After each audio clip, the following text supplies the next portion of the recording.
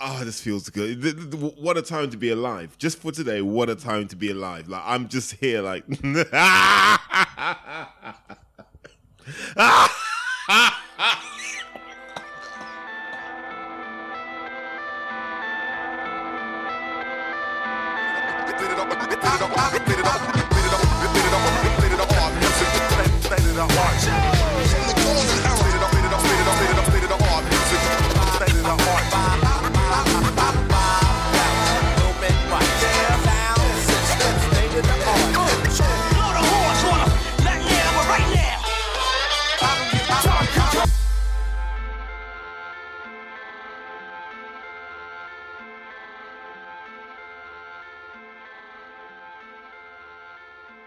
So, welcome to the Nose Boxing Podcast, etc., etc. We're a man down today.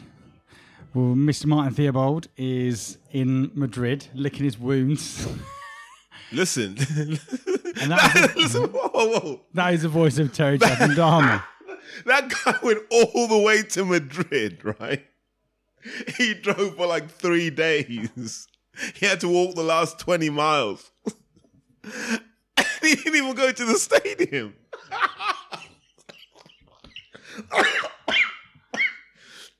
Imagine that, like, he's there, like, if you've ever been on like a stag do that's either been like really good or really bad, and the last thing you want to do is hang around on that Sunday, right? You just want to be on a plane and get home and sleep. And Theobald's just there, isn't he? He's just there in Madrid now. He's drinking, but in his heart of hearts, he knows his team got spanked. Like, you know what I mean? Tottenham became Arsenal for one night and one night only. I told you they always wanted to be like us. So, the big news of last night, obviously... Katie Taylor doing really... You know, no. But how often did Hearn talk about the road to Undisputed? And Katie Taylor delivered on the Undisputed. Typical Matchroom style, you know, nicking a result she didn't deserve. But, and if Seamus Campbell's listening to this, because he likes to say I criticise Irish boxing, on this podcast I've always said Katie Taylor's overrated. And she fought Delphine Persoon yesterday, who looked... I've never seen someone that basic, but she was just double tough. And we're going to come on to this when we talk about something else. But it's funny how many people seemingly crumble when all someone does is stand up to them and say, well, you came for a fight. I'm going to give you a fight. And Katie Taylor seemed to crumble mentally, which I found really interesting, actually. So let's see, because had that been 3-minute rounds, I don't think Katie Taylor could have won that fight. She might have got stopped. And that's, for me, that's the legitimate argument for making women's fights 3 minutes and not 2. So, yeah, Andy's looking at me confused. But if you do 3 minutes, you get more knackered later into the fight, right? And then it benefits those who are mentally and physically able to do the distance properly. But these 2-minute rounds, especially for these guys who did the Olympics, it's nothing for them. I've always advocated for no breaks at all. Just one round. One solid round. Well, the only person who subscribed... 36 minutes. Well, no, but it's Wilder takes you up on your offer, right? Wilder's like, yeah, you just won one round. There you go. We won't even use the 3 minutes. So, Katie Taylor wins, but scrapes it close. Scratch that. No, listen. Let's just strip this down to basics. No one's listening right now to talk about anything else. Forget all those Matchroom monkeys that were on that card. They're irrelevant now, right? Right, I get that, but we're just paying lip service. No, I'm not even paying lip service right now. I might catch you guys in any other business, right? I haven't done this podcast for 3 years not to celebrate in my own sweat and juices while I marinate. He was so excited. A little bit behind the curtain when I picked him up. So excited about it. Look, I don't know how many tweets, I don't know how many arguments I've had with people. And I used to say, this Joshua guy, man, he's manufactured. It's not real. He's collateralized debt obligations. He's that shit they were talking about, I mean, when the financial crisis happened, man. You know those like mad derivatives that people attach value to, but they're not real. We're here now, right?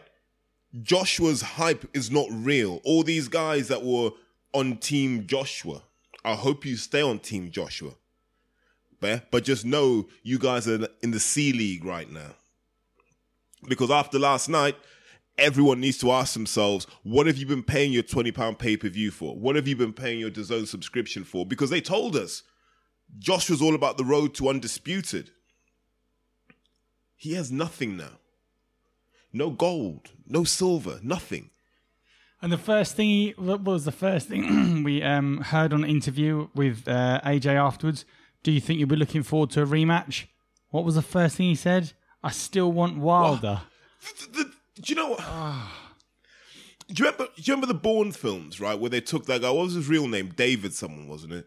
Who, the star? No, Jason Bourne's real name was like David Mills or something. Oh, yeah, I actually can't remember, but it was something like that, Yeah, and he almost forgot who he was, right? And he had to go back to Treadstone, right? I love that. He had to go back to Treadstone. Right. And go and look in the archives. Remember, he had to go and look in the archives and he got the flashbacks of who he really is. Joshua might have to go and find Treadstone, man. Like, because he doesn't know who he is. How are you going to say you still want to fight Wilder? Wilder doesn't care about you.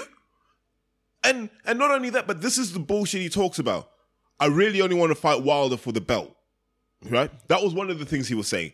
I need that fourth belt. Wilder has it, so I want to fight Wilder for that belt. It's not about anything other than that. And then you heard, no, I'm not bothered about Wilder. I want Fury in my next fight. No, you don't. You really don't. And so you've got to now say Fury was right all along, where he was like, this guy's just a weightlifter. Just a weightlifter. Okay, right. That's the initial splurge. But I know you want to talk about it, but I want to get you on track. So let's start. Whoa. Let's start out. So the build up to the fight. How did you feel that? Did you sense anything from the build up to the fight? Did you watch anything? So let's roll back to one of the things I believe in, and like I argue with people about this continuously. This idea that elite level boxers should only fight twice a year, I think is utter bullshit. I think it actually does more harm than good. And that there's a reason why the people we consider to be all-time greats all have around 40-something bouts or are of that ilk. You know, look at the old school guys, man, like Duran, 100, was there like 100-odd bouts?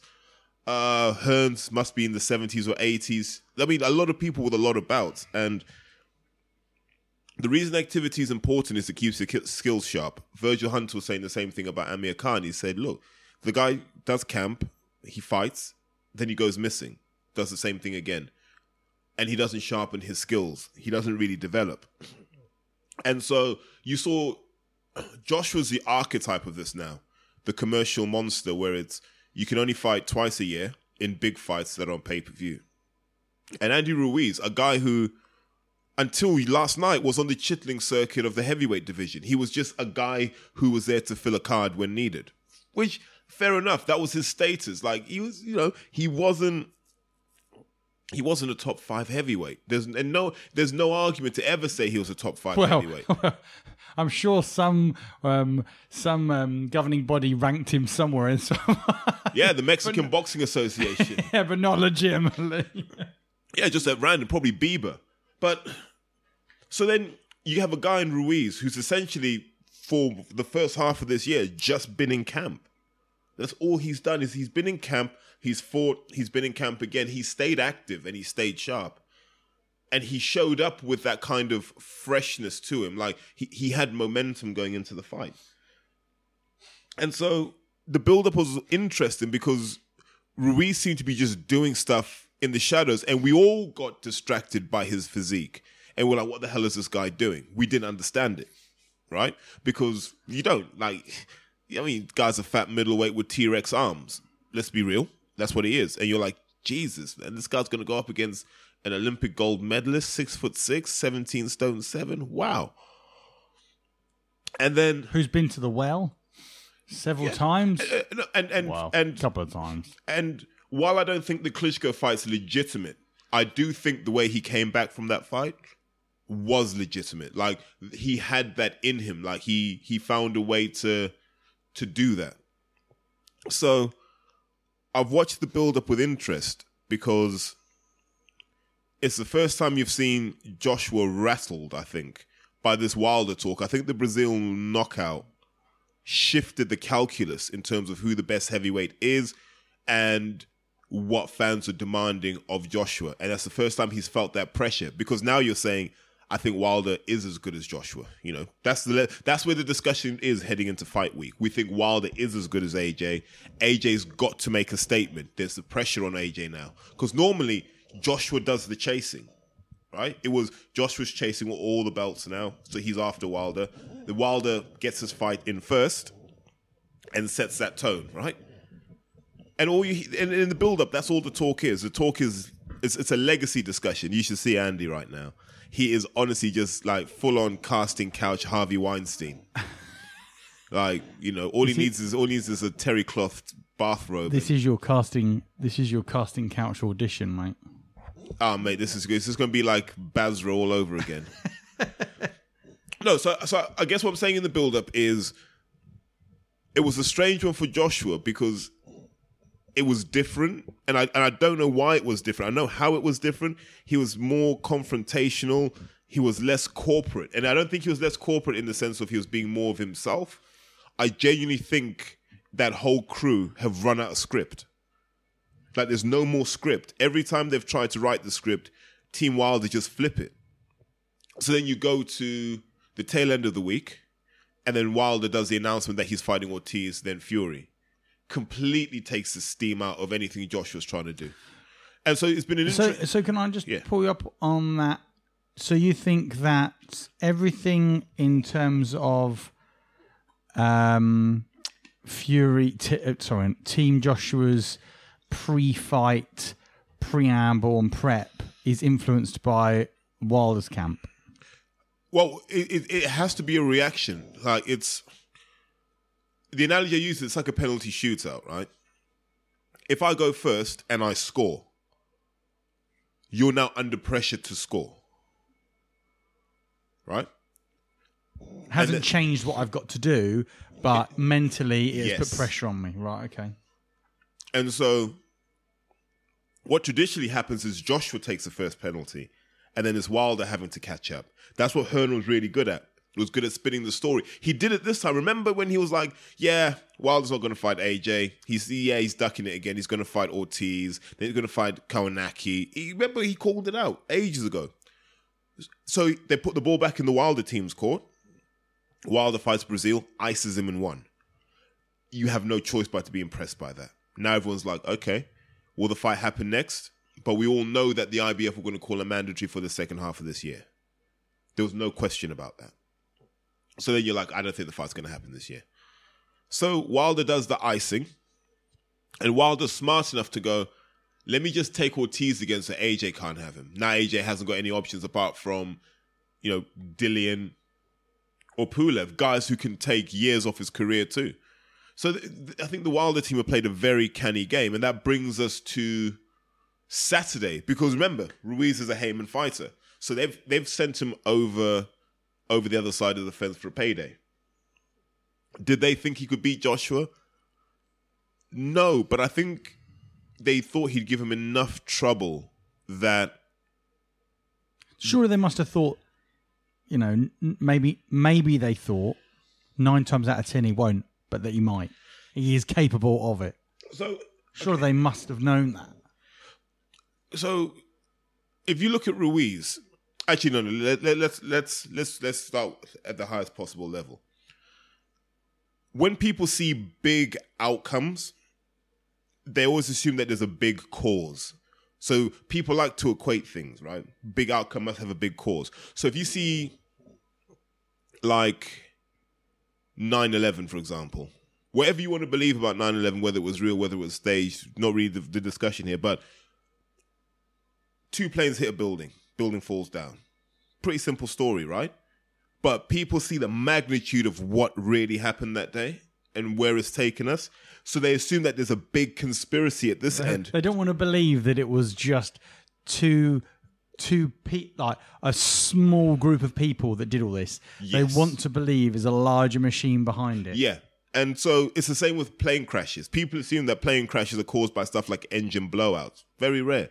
I think they say a typical airplane crash is 6 or 7 small things that went wrong in the right way for it to happen. And I think with AJ, this defeat is a few small things that came together in one man. So, Such as?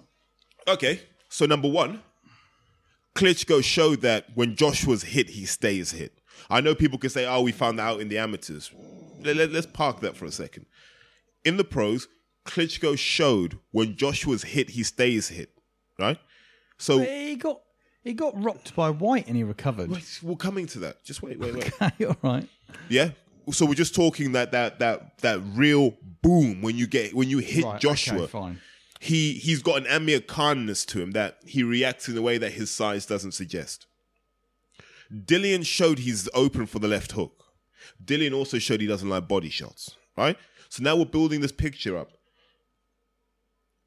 Takam showed Joshua doesn't like it when someone stands up to him or when someone's quite small.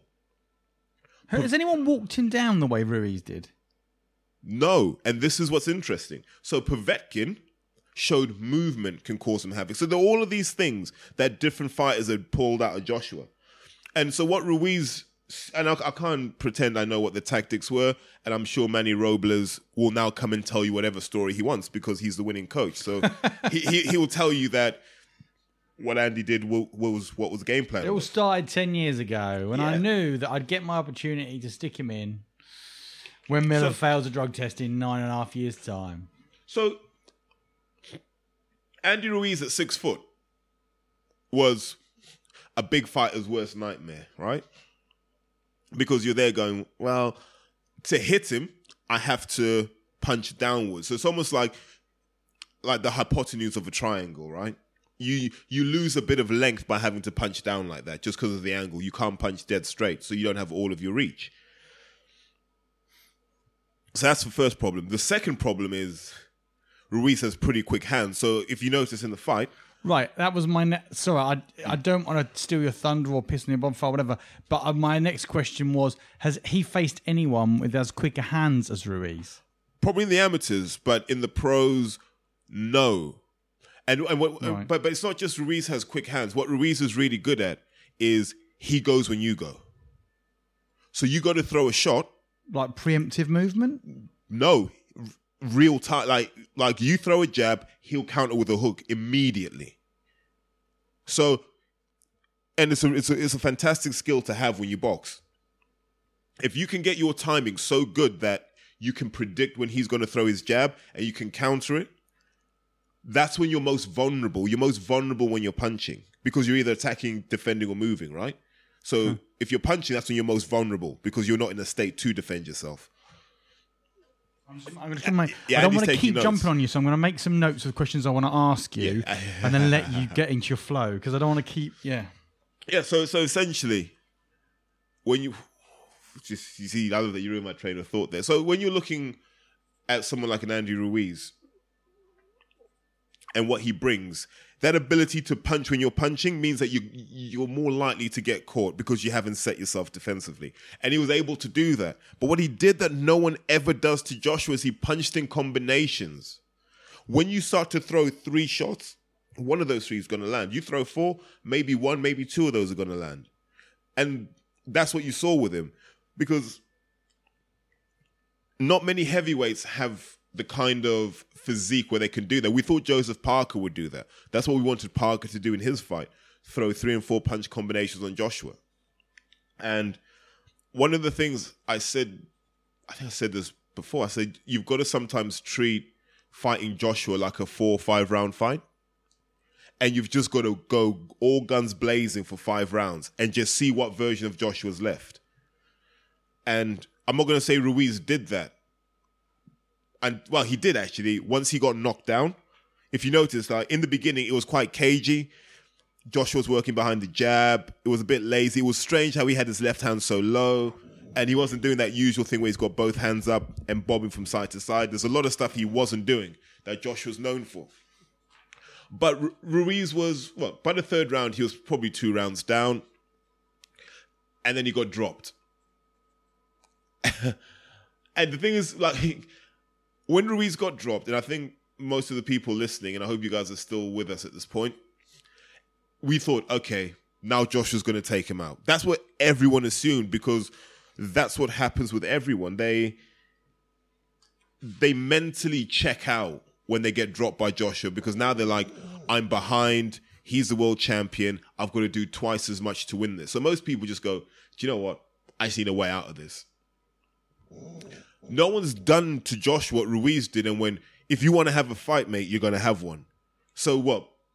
Within a couple of attacks, he then drops Joshua. Well, arguably Klitschko did. He lost the fight, but he did, Well, no, Klitschko worked his way back in. Like, so if you look at the round scoring and the punch stats, once Vlad got dropped, he worked his way back into the fight. It wasn't like Vlad got dropped and went, I'm going to take this guy's head off. Right, It was incremental. Because Ruiz has since said, to sort of back that up, he said, when I got dropped, I knew I had to drop him because he dropped me. Yes. Now, here's the difference. Back to what we said before. Vlad had a gap year. I mean, teaching orangutans to read in fucking Bhutan, right? He disappeared from boxing for ages. Teaching him how to drive golf carts. Yes, exactly. Yes. But so he's in the zone here, right? Vlad's in his zone. He's hiding from Shannon Briggs. He's doing this. He's doing that. He comes into boxing to fight Joshua, and he's cold, and he warms into the fight over time. Andy Ruiz had already been in a fight, so he had that kind of match fitness, which enabled him to go, fuck, I've been buzzed, let me go straight back in. And I don't think Joshua had, and he definitely hadn't had the camp to prepare him for someone coming back and going, let's have it. I've come here for those world titles, mate, and you're going to have to literally leave me on the canvas to keep him. And so I think that first knockdown, Joshua's just thought, this guy that I thought I was going to run over has just put me down. Wow. And I don't think he recovered mentally. Physically, he probably did. Mentally, he never recovered from that. So you get the second knockdown in the third. And you can see after that, he's chilling. Like Joshua's now trying to regather his thoughts and trying to box behind a jab.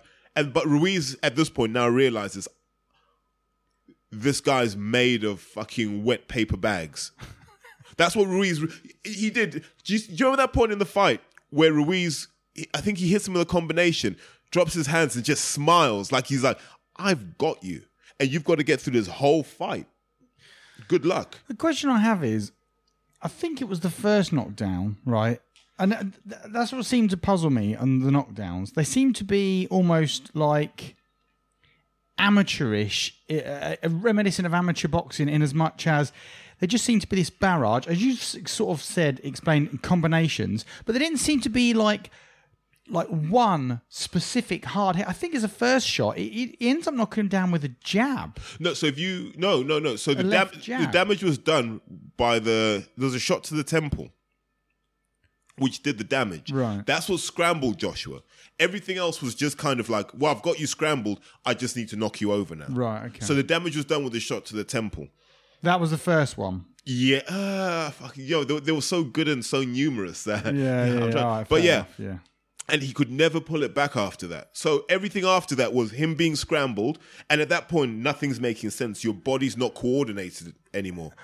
So what sets that? Why has Joshua fallen afoul of that? And what would a can any heavyweight survive that? Do you know what I mean? Is that once you're hit on the temple and your head's scrambled, which presumably happens to the very best, do they all go down? Nope. Right, so what did Joshua not do that he should have done? Do you know what? It's like saying to Amir Khan, how do you stop getting knocked out? And he'll tell you, man, do you think I'll go into the ring wanting to get knocked out? I just think Joshua's vulnerable. I think he'll always be vulnerable to that. I think what Ruiz has shown now is hit Joshua hard enough and often enough, you can break him. We haven't even started talking about the body attack, which we should probably touch on, because that was another thing Dillian exposed, but he didn't work it enough. And I don't think he was experienced then to know how to do it. I think he could do it now. But Joshua would wince. And you watch the replays of the rounds, and he was wincing at the body shots. And you're looking at the shape he's in, and you're asking yourself, how? I see a lot of Ruiz's shots just seemed to land on arms, shoulders. Didn't seem to be landing necessarily clean.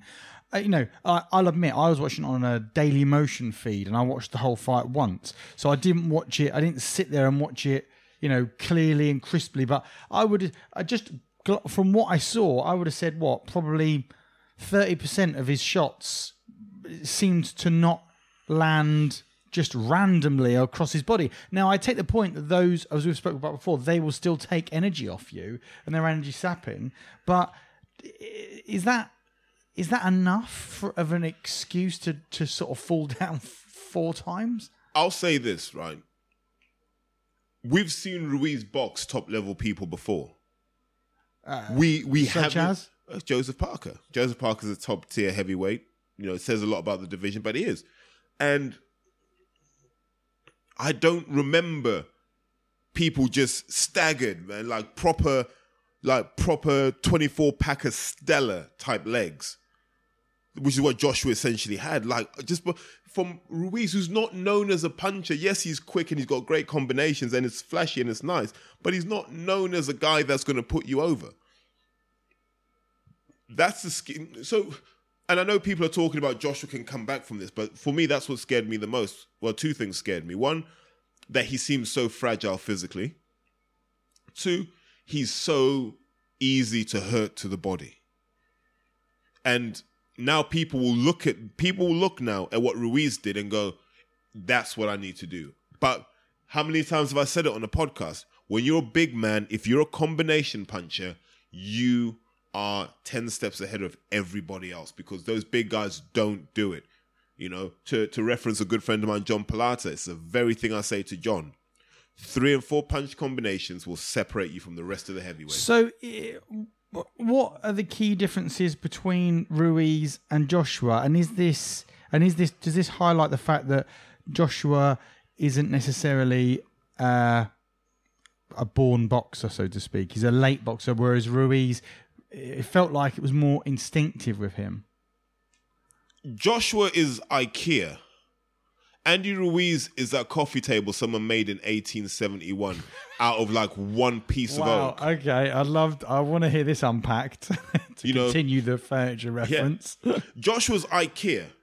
Relatively quick to manufacture. You can promote the shit out of it and make it look cooler and more functional than it is. And you can get enough punters to believe it. That it's incredible, right? And then you take it home and your 6-year-old kid sits on it and it falls apart. I love the fact I can imagine it in that IKEA style, like the Joshu with like a umlaut above the U, above the U. The Joshua. Yeah, no. Right, okay. Yeah. Whereas Andy Ruiz is that what some finely crafted piece of furniture. No, not even. Right, okay. Mate, I wondered. Not even finely crafted. Just a big lump of oak and some legs that you walk past in a car boot sale, right? But 100 years from now, someone else is going to sell that at a car boot sale. And it's going to have a few scratches on it, but it's pretty unbreakable. Why? Because it's built of the right stuff. I like it. It feels maybe a little bit stressed when it comes to Ruiz because he's a fucking massive pudding. But he's okay. He's a fucking Now listen. 3-belt heavyweight champion. So I don't know. Now we bring it to the evening, right? So Ruiz, typical Mexican style. He's got his hands and he fights off a bounce, right? And I can't even think of a way of explaining it. If you go and watch the fight, you'll see. He'll have a bounce and a cadence. Yeah. So every time he will dip, his head will come down, but his hands come up. Yeah. You do notice that, yeah. So what ends up? So he's shelled up already. He's shelled up. So when Joshua's just throwing those basic straight punches, they're catching forearms, they're catching gloves, they're catching shoulders, but he's not really getting busted up. Did you see his face in the press conference? No. Nothing on there. He's not marked up at all because his hands were always there. And what that enabled him to do was on that bounce, he could come under the shots. And as he comes up, he could work, or he could go to the body when he comes under. And it's a typical Mexican approach of just being able to come in off some slips, but it's that bounce that gets you in because you're changing head level. And if you look at the the British way of doing boxing, it's your jab sets up your right hand, right? And if that doesn't work, you throw a left hook. The kind of Mexican / borderlands, as I call those, like LA, Texas, and so forth, their style is actually the punches we really want to throw are the left hook and the left uppercut. Because that's the one that's closest to you, and we think we can do more damage with that. So in terms of boxing philosophy, Joshua hadn't fought someone of that philosophy. People might say Molina, but Molina's not really of that philosophy. Molina tries to be a bit slicker, whereas Ruiz is truer to that Mexican style. And it gave Joshua problems because he's being hit from positions he hasn't trained for in sparring. If you saw the sparring partners he had that Joey Devichenko, whatever, his big lump of a man, and he had Solomon, who boxes for GB. And none of those guys were giving him the same problems that Ruiz ended up giving him. And Joshua couldn't time it. And when he couldn't time it, he couldn't get his confidence up. And by the time that he could get any momentum, he'd been dropped twice. I want to ask you whether there is talk of the fact that Dimitrenko was a great warm-up fight for Joshua, so to speak.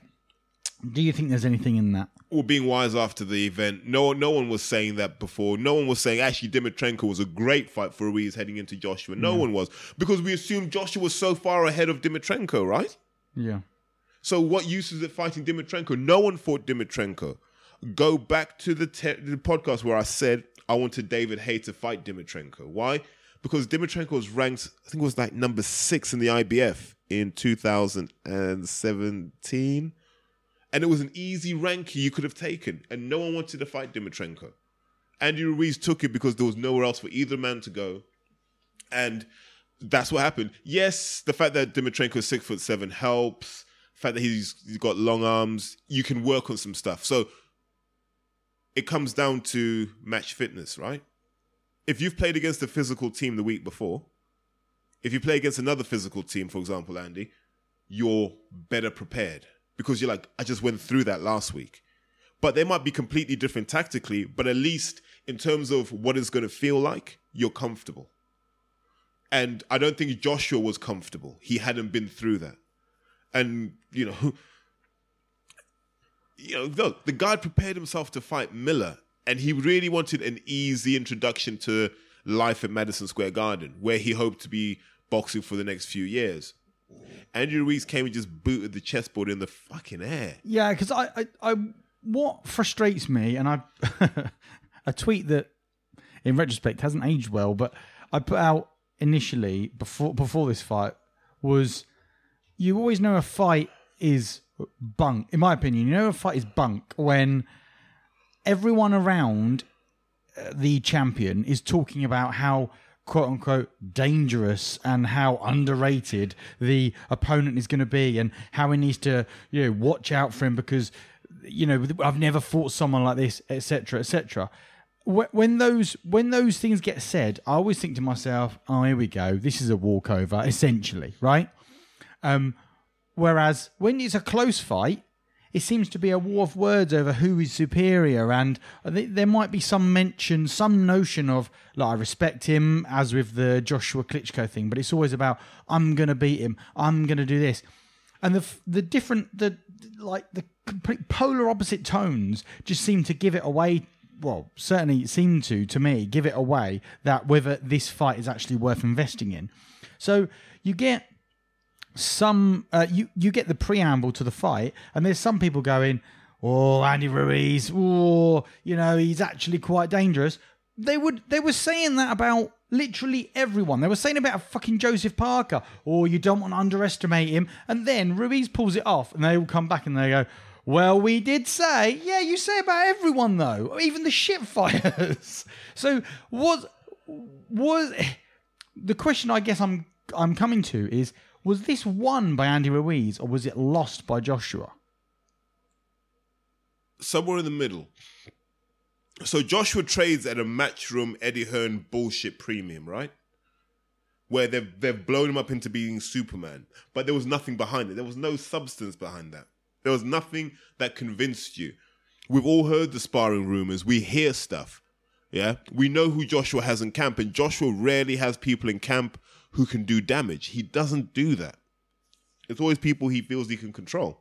Why? Because they need to get him to fight night without getting starched. And now we know why. But how would that help him? No, so... Surely he'd know that wouldn't test him enough and it wouldn't prepare him enough. Yeah, but you're an economic entity, right? So you go through these camps with relatively soft sparring partners. Whatever people want to say, they're relatively soft sparring partners. Look, if you look at it like this, right? Lenroy Thomas is one of Wilder's sparring partners. Lenroy Thomas put hands on Dave Allen. That's the level Lenroy Thomas is. Lenroy Thomas, if he was British, would be British level. He'd be fighting for the British title. He'd probably give Chisora a tough fight now. Joshua's sparring guys like Fraser Clark, who for all of his talents is a guy who's happy to be on the amateur squad and has no intention of turning pro. So how are you toughening up? If you go back to the 70s,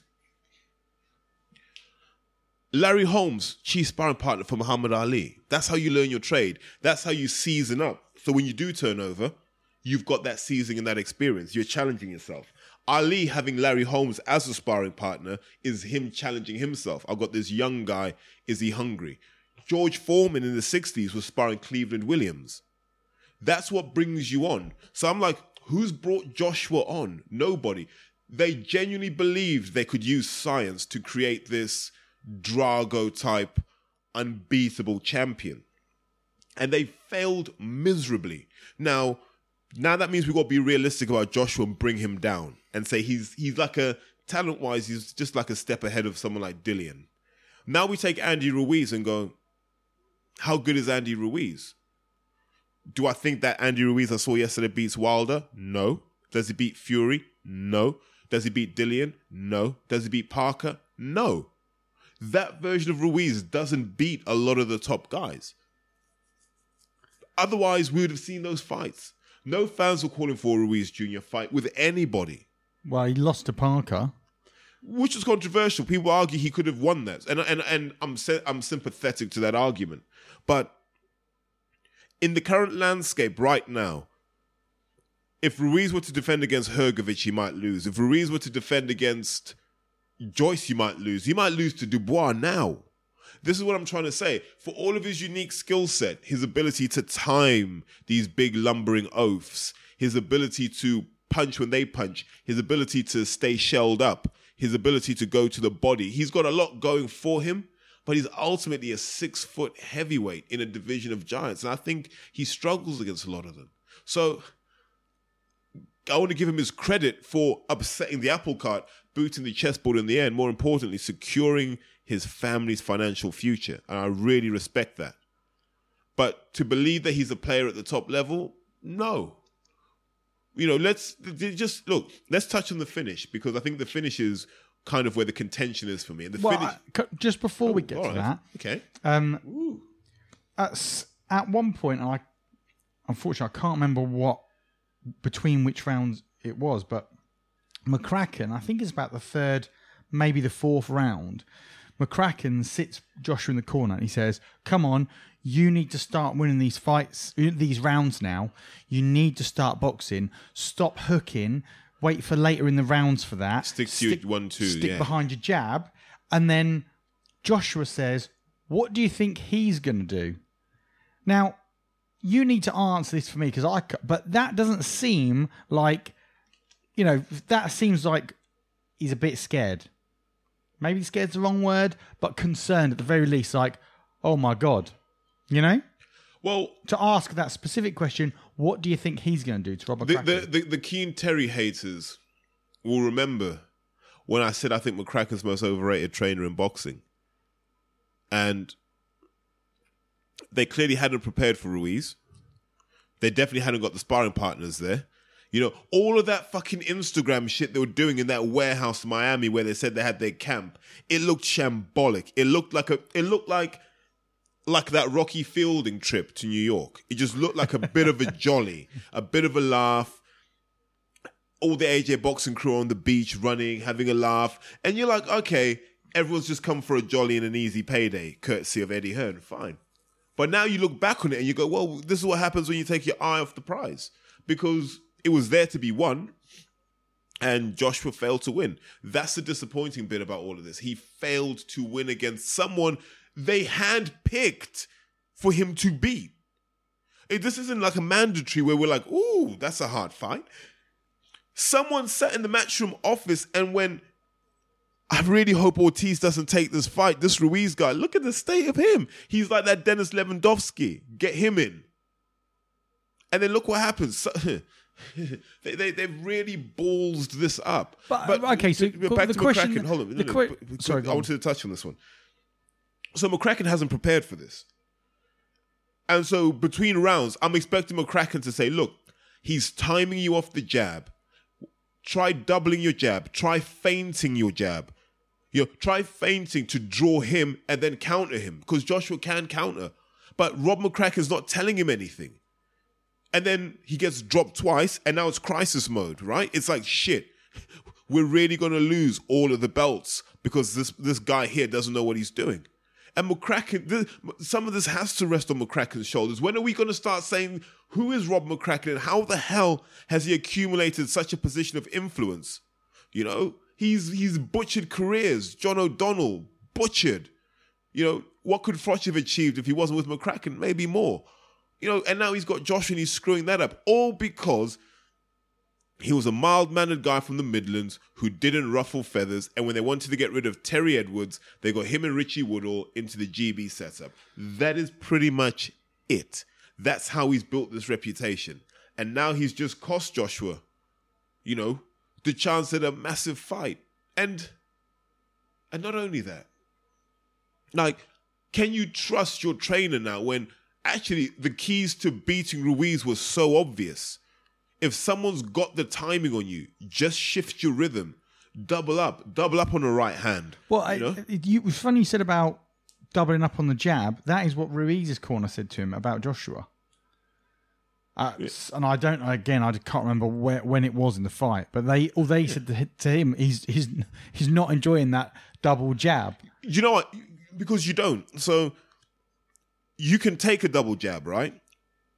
In boxing, there's no problem. A double jab, you're like, you got me on that one, nice. But you don't know if it's going to be a jab in the right hand or a double jab. So you're like, what comes after that? So it unsettles your rhythm because you're so used to just dealing with single jabs. It throws you off and opens up other opportunities. It's why you use it. Or sometimes you just feint a jab to the body, come over the top. All of these clever things that guys like Ruiz know. And just back to what we talked about earlier. Ruiz has boxed since he was a kid. And so he's made all of his mistakes. Yeah. Yeah? He's made all of his mistakes. He's been in with bigger guys. He's been in with bigger punches than he is. He knows how to nullify that. And you saw him riding a lot of punches against Joshua. Joshua doesn't have that level of boxing IQ. That's why he needs someone like McCracken to just program him. He's literally like a fucking Tesla. Just program, go there. Okay, I go there. That's it. And so Ruiz had the nous and he had the experience and that seasoning. But what you don't learn when you take up boxing at 18, what you really can never learn is defense, and you can't learn how to control the ring because that's all, they're two alien concepts to you. And you don't learn those over time. And it's why, if you ever notice, if you've ever seen a white collar bout, they're all really good at throwing punches, right? But they're not good defensively. Because it takes a long time to learn how to defend, because you've got to be able to map in your mind every permutation of punch that could come and in what sequence they could come and respond appropriately. Yes. And that takes a long time to accumulate that. Whereas I can make up combinations at random. If I want to, that's not so hard. And I think that's what you saw in that fight as well, was someone who was young, someone who was fresh, someone who was skilled, they had speed, and they had that seasoning that you can't manufacture. And that's why Ruiz was able to perform the way he did. Just perform the way he did. Not to say that he won. The reason he won was Joshua's not as good as we were led to believe. Well, he's definitely not as good as I told you. I told you guys, this guy was... you know, people make fun of me and my love for Anthony Yarde, and they go, Yarde just wants to grab the money against Kovalev. Look at this for a money grab. It's absolutely disgraceful. So earlier you mentioned you were talking about them looking for Joshua's replacement opponent after Miller got caught, and they choose Ruiz. Is it a poor choice of opponent? With hindsight, yes. With foresight, no. He looked out of shape. He was small. He wasn't a puncher. This is someone Joshua should have dealt with in 3 or 4 rounds. That's why in the interviews, Joshua was talking about Brazil just had the performance of a lifetime against... Wilder had a performance of a lifetime against Brazil. I need to match that against Andy Ruiz Jr. They were his own words. So he was looking to stop this guy. It's not like he thought it was going to be a competitive fight. He was looking to stop him. You know? But here's the thing about that stoppage. You know, you get dropped twice in the 7th round. You know? And it wasn't even... There weren't heavy punches. Man. Like, your spirit had gone, your will had gone, you had nothing left in the tank. It was... I'll say it. He looked for a way out of that fight. See, that is going to come up on the questions most definitely. He looked for a way out of that fight. That is the. I didn't want to talk about that until because you talked about the end. I cut you off before you said I want to talk about the finish. So should we talk about that before we talk about? So I've seen it from a number of different angles because I had some friends who were at the Garden, and there's footage of the 7th round. My mates were circulating this, and mate. When Ruiz is doing his thing, you can see his corner. When he drops, like Joshua drops in the 7th, Ruiz's corner are screaming at Ruiz, like, listen, this is what you got to do. And you can see it. They're buzzing, but they've got the composure to tell him what the hell he needs to do. Now you're looking at Joshua is there, like, he's being counted. I'm like, where are the Joshua people going, Josh, you all right? What the fuck's going on? No, there was wouldn't be very useful advice. Guys hanging on the ropes, mate. Like, do you know... You ever done those zip wire things? You know the rope bridges, right? I do, yeah. Joshua's hanging on like he's on a rope bridge. He's hanging on to the ropes like that, like, oh my God. Oh. And almost like he doesn't want to go back. Like it was this weird subconscious thing where he's pushing himself into the corner. And the ropes were virtually holding him up. Yeah, the ref's like, you all right? Yeah, I want to rip his head off. I want to rip his head off. Oh my God. And it was like...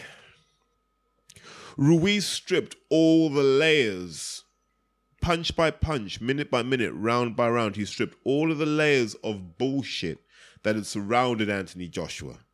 And he stripped him down to that 17 or 18-year-old kid who wanted to go to Finchley and box with his cousin Ben Ilayimi. That's where we got to by round 7. He had been stripped of all of this stuff. The gold medal he was gifted. The Klitschko fight that was overhyped and overrated. The Charles Martin fight that seemed to fall into his lap by some miracle. That's the one I would agree with. All of these layers just pulled apart. And all of a sudden, it's just that scrawny 17-year-old kid who used to sell weed in Watford, allegedly, maybe nick a few cars, ride motocross bikes. It stripped him down to that. And that guy didn't want to fight Andy Ruiz. That's not a champion. Like, go back to, remember when people used to say David Haye didn't have heart? And then that first Bellew fight. Yeah. You had to kill him to get him out of that ring. Well, actually, Haye, funny enough, on the commentary, Haye said, my reaction when I went down was to get up and just start swinging.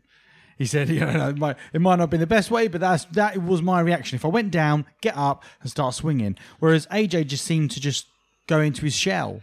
Do you remember that guy at school, right? Who had a reputation for being he's hard. Yeah, that was me, mate. Yeah, he's hard. That was me, tough nut Whitey, they call me. But no one had really seen him fight anyone. Yeah.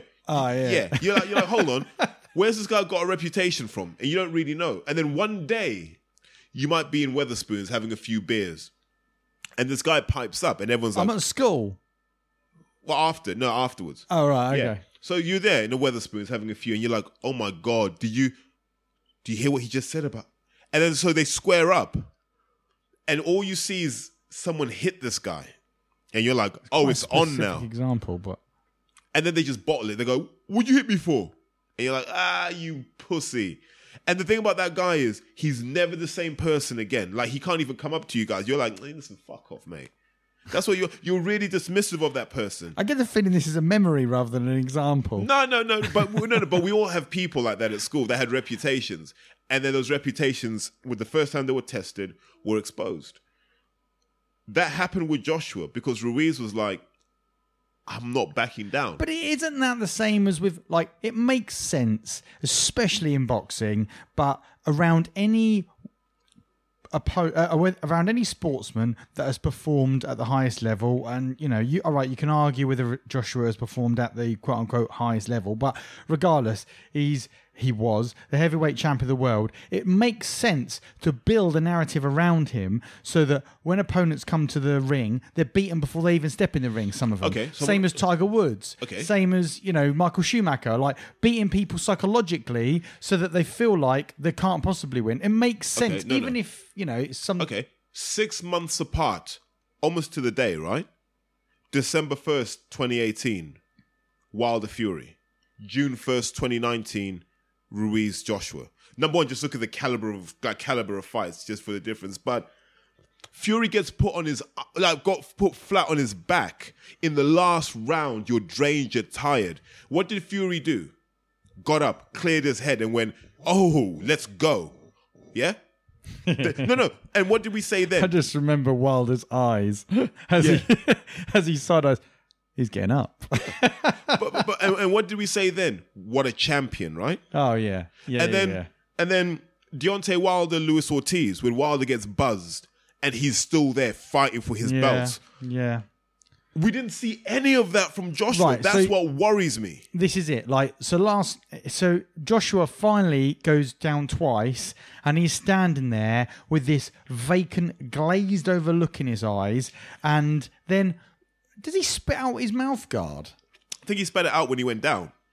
Right. So he's there on one knee, and it comes out, right? And he doesn't look remotely interested. He doesn't, when the referee's standing him up and getting him prepared to go back in again, he doesn't look. And then when the ref finally says, no, it's off. He doesn't even protest. No, Joshua's just kind of like, I mean, all right, maybe there's a slight shake of the head or a sway of the, but really he looks relieved. Concussed.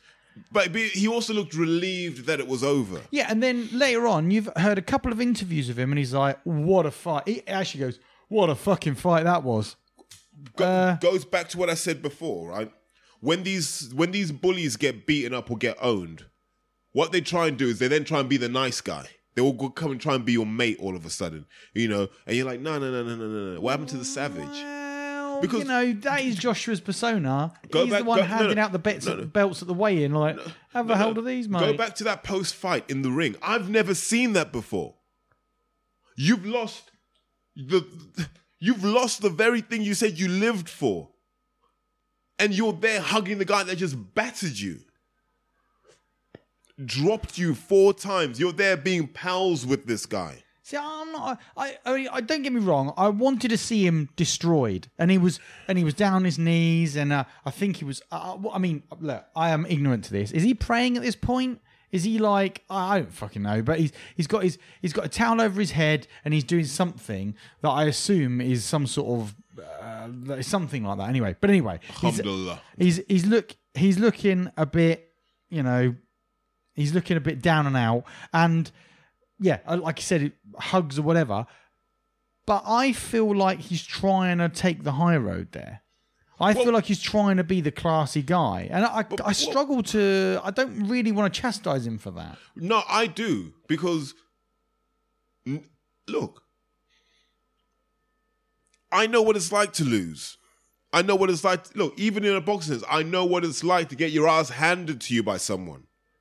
I know what that's like. And I promise you, I'm not friends with you because I'm like, you motherfucker, I'm going to get you. I don't want to talk to you. I'm coming back. I can't believe that of you, funny enough. I'm coming back. There's no way you're beating. No, fuck that. Beating me? Are you mad? I'll shake your hand and go, make good fight. And I'll say, listen, better man won tonight. We're not palling up. I'm not in no pictures. Hell fucking no. Yeah. So for Joshua to be like that, and in the press conference, just talking all this fucking... I don't even know what it was, man. Like, do you know what it's like?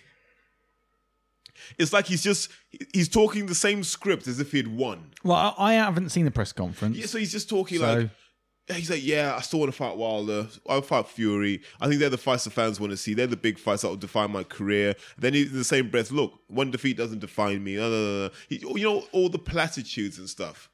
And I'm like, no, mate. Because there are rumors that he has to renegotiate a few of his contracts if he gets beaten or the money changes. Because did you see that? I don't know if you've seen that. There's a picture of Team Joshua, right? And there's like 30 people in this photograph. I'm like, you brought these 30 people to the fight with you. Yeah. That's why you lost. You don't need 30 people when you're a heavyweight champion, mate. Fucking hell. Like, the Lucozade guy. You've embarrassed yourself. The nose plug guy. He's embarrassed himself. The airplane peanuts guy. We can legitimately say Joshua hasn't got the heart. Because you had 3 belts plus the IBO.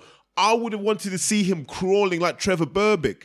Get up once, fall the other side. Get up again, fall on the other side. Instead, he was just there like... Then he started complaining about being punched on the top of the head in the 3rd round. I thought to myself, if you're a heavyweight that gets punched on the top of the head and that's it, you're a lamb to the slaughter the way that he seemed to go down, you're not going to be a heavyweight champion for very long. He's not... Listen, they manufactured a myth about Joshua. He's not that guy, man. And forget anything else. This is even a technical thing. There's ways he could have gone out, man. Like, I would have been snatching those belts off Ruiz. Like, nah, you didn't really win these. We need a rematch. I would have been anything to say this is important to me. But he was just like... Do you know what it's like? It's almost like... Right, okay, let me ask you this then. Ross...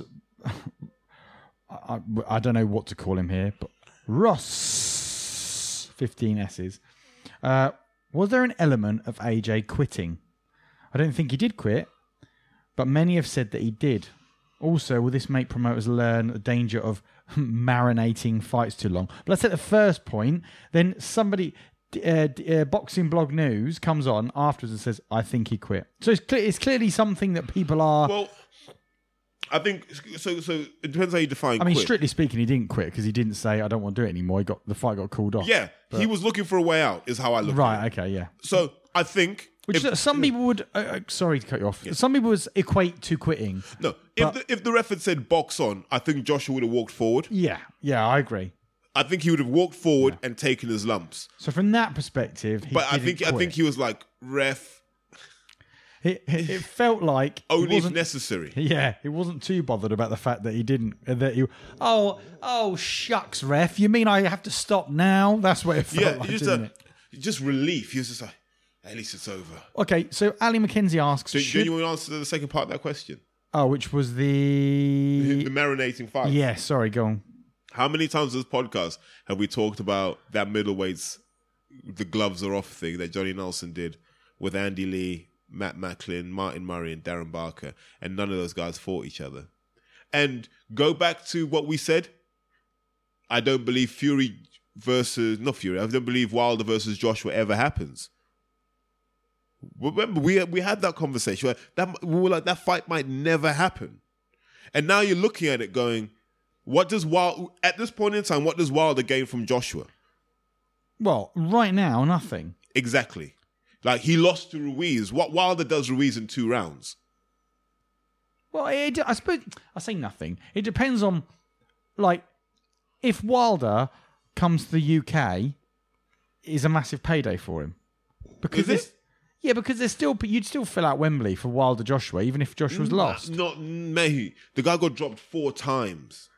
I still think you would. 4 times he got dropped. We still haven't, like, look, those video editing experts still haven't got the proper memes out yet. Like, you know what I mean? We still haven't had the full effect yet. We haven't had it yet. But that's saying that, you know, it's almost, it feels like not a 12-round fight. This feels like a 24-round fight with a break in the middle, in as much as on the assumption, caveat, that there is some sort of contractual obligation to a rematch. I think there is. But here's the thing. What can Joshua do differently? Oh, you're going to come out swinging at Ruiz. He'll time you again. You tried that before. Oh, you're going to box him at range. He's just going to pick you off. And at some point, he's going to put it on you. Because the issue isn't that Joshua made any mistakes. It's that his stamina was gone. He had nothing. But we've been saying this for a number of fights now. Is this the VADA effect? Well, maybe. Maybe that VADA testing's catching up with him. Do you know what I mean? Maybe that's the case. Maybe... I know that's highly conspiratorial, but it is genuine. He hasn't got the stamina. He's got the power to drop you in like in punching combinations, yes. But he's the Amir Khan of the heavyweight. He's David Price. Okay, so just a quick No, wait, we need to touch it. He's David Price, a guy that gets hit and stays hit.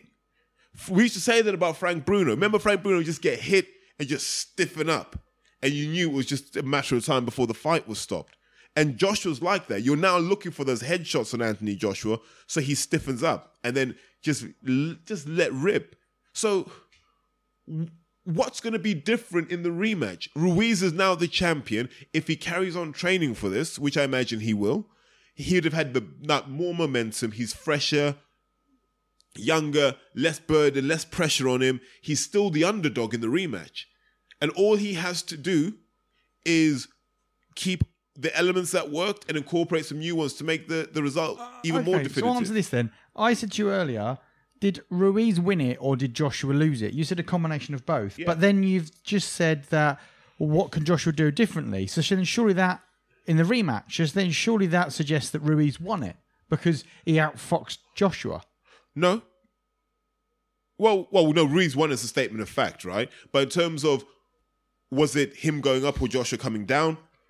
That's the whole point. Like, as I said earlier, Joshua was below what we thought he would be. So my question is, what can he do to get us closer to where we thought he would be? That's more my question. So could Ruiz just be... Could it just be AJ's bogeyman? Yeah. Everyone has a nemesis in boxing, right? Everyone has that one person they can't beat. DeGale's got Groves. They could fight 1,000 times. DeGale doesn't win once. Do you see what I mean? Like, everyone has that nemesis. Groves' nemesis is probably Carl Froch. Carl Froch's nemesis is probably Andre Ward, where they could fight in the old people's home and Froch would never win. And maybe Joshua's got that nemesis in Ruiz because he's got that combination of factors that just befuddle Joshua. Okay, go back to that question that I started to ask you. From Ali McKenzie, should Joshua have been pulled out earlier? Surely signs of concussion from the third on. Any relation between the clean boxing program and gassing so early? As a second part of that question, but should he have been pulled out earlier? Now, he certainly looked a bit concussed to me by the end, right at the very end. But I can't really comment on anything earlier than that. Well, so there were two elements. There's the lack of stamina issue. Yeah, I mean, that was where clear. He was physically struggling. Yeah. And some of that might have looked like, oh, he's concussed, but he was actually just knackered. So I don't know if I think when it was stopped was the right time to do it because, you've held those belts a while. Hopefully you have an emotional connection with them. I didn't see much of that, but, benefit of the doubt. But yeah, as for me, I'm like, nah, the 7th was a good time to stop it. I don't think he sustained any lasting damage apart from literally having your soul bared to the public and being revealed that actually you've got very little heart. All that was missing was finish him. Fatality. Right, questions. So I've got a few more questions to ask you, but for now, let's zoom in on the aftermath of the fight. Did you see Joshua's dad going mental at Eddie Hearn? No. I've literally seen the fight and the initial aftermath in the ring. That's all I've seen. So post-fight, you can see it, like, while they're doing the interviews. Joshua's dad's shouting at Hearn. Don't know what was being said, but Josh was having to restrain his dad from having to go at Hearn. It was one of those things where I only picked up on that earlier this morning, and I was like, there's something not right here. There's something not right, and I can't explain it, but it's not right. And until someone lets that story out, we're not really going to be able to contextualize this fight and maybe the previous fights either. There's something not quite right, because I found it strange. Like, if you go back to these IFL interviews where Eddie Hearn talks about Joshua being a friend before he's his client, do you see what I mean? He talks about this deep friendship they have, this deep bond that they have. And I'm like, okay, fine. I'm willing to accept this. But hold on a sec. In the post-fight interview, you basically bury Anthony Joshua. Took his eye off the ball, got sloppy in there, all this sort of stuff. And it's like, but you brought him to New York. It was your job. This is your crown jewel. It was your job to make sure there were no stones left unturned. And I'm like, don't try and deflect this shit onto Anthony Joshua when you're the reason these Wilder fights didn't happen. And you are the reason why that Wilder fight will never be as big as it could have been. You know, all those 50 million offers now. Now, if you're Joshua, you're pissed off now. Maybe AJ's dad was annoyed because he's like, why didn't we take the 50 million when it was an offer? Now look, son's taking a loss and now he can't get that money. Don't be surprised if there's a fucked up contract in there somewhere. That's all I'm going to say. Because, wow. I don't think Hearn approached it in a way that I would have liked to see. All he needed to say was, look, Josh had an off night. We'll do the rematch at the end of the year. It's all good. But I don't even think the rematch will happen in Britain, to be honest with you. I genuinely don't think it will, because if you're a champion, how the hell do you not get to stipulate where you fight? Yeah, that seems odd to me. If there is a rematch clause, surely Ruiz gets to dictate a few of the items. And secondly, what stops Ruiz just vacating the belts and scattering them? Well, I did think this myself. That'd be great if he just retired vacated the belt. We'd be back to square fucking one. That's why I don't want the belts scattered. I want someone to have all 4 recognized belts, right? Then scatter them to the winds if you want to. But come on, can we at least we're so close. You know, we're so close to having someone have all 4 belts. Can't we just make that happen? So Wilder Ortiz happens, and then Wilder breaks his hand in the first round. No, not Ortiz. Ruiz, I should say. Wilder Ruiz happens. Or maybe Ortiz, and then it's Ortiz versus Ruiz for the undisputed heavyweight champion of the world. That'd be a sad day in boxing, man. But there's stuff that happens behind this. There's things aren't right, I think, in Joshua's world, and it'll be interesting to see how that plays out. Well, but what can play out? What can change? He's not going to leave McCracken, is he? Why not? Well, why wouldn't you? McCracken got exposed brutally in that fight. Do you really want McCracken in your corner when Wilder's throwing bombs? Hell no. You really want McCracken in your corner when Tyson Fury's throwing punches from angles you can't even compute? Hell no. Do you want McCracken in your corner when Ortiz is coming at you from that southpaw stance and throwing big bombs to that same temple that Ruiz landed on? No. You don't want Rob McCracken in your corner. Like, McCracken is the AJ of coaches. He's massively overrated for what he actually is capable of. It's just that he's got the advantage of having the EIS. So the English Institute of Sport, where he can call upon experts and like data analysts and stuff like that. The guy's overrated. But no. But what's likely, he's not going to change, surely he's not going to change trainer now. Why? Well, he's so. I mean, what can he? I mean, all right, okay, yeah. So maybe he will, because plenty of heavyweights have done that. Plenty of boxers have done that this late in the game. Do you foresee that? I suppose the best way to frame it is: do you foresee that happening? It's possible. And then where could you go? You could find an American. You could go with someone like a Don Charles. Let's say he does that. How long does it take for them to have a positive influence on his style? A couple of fights. Right. So there'll be one fight where you're kind of caught between styles, so you won't do too much different. Then there'll be one where you do a bit more different, and then hopefully by the third one, you're kind of bought into the philosophy. Sam Khan originally asked me, what do you think now about Joshua being the first boxing billionaire? But that was before the fight, right? No. She knew. She's got that psychic in her. Right, and then she put, okay, so the original question was a bit tongue-in-cheek, but fucking hell, the whole landscape has now changed, or has it? What does this loss mean for McCracken? Should AJ leave him? And what does it mean for the GB squad? So you need to give me some background as to what implications it would have for the GB squad. Cool. So Rob McCracken is performance director for GB Boxing.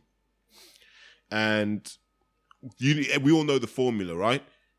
You come out of the Olympics, Matchroom have first dibs on the best amateurs and they get signed. And then the rest of them get scattered to the four corners of the promotional landscape.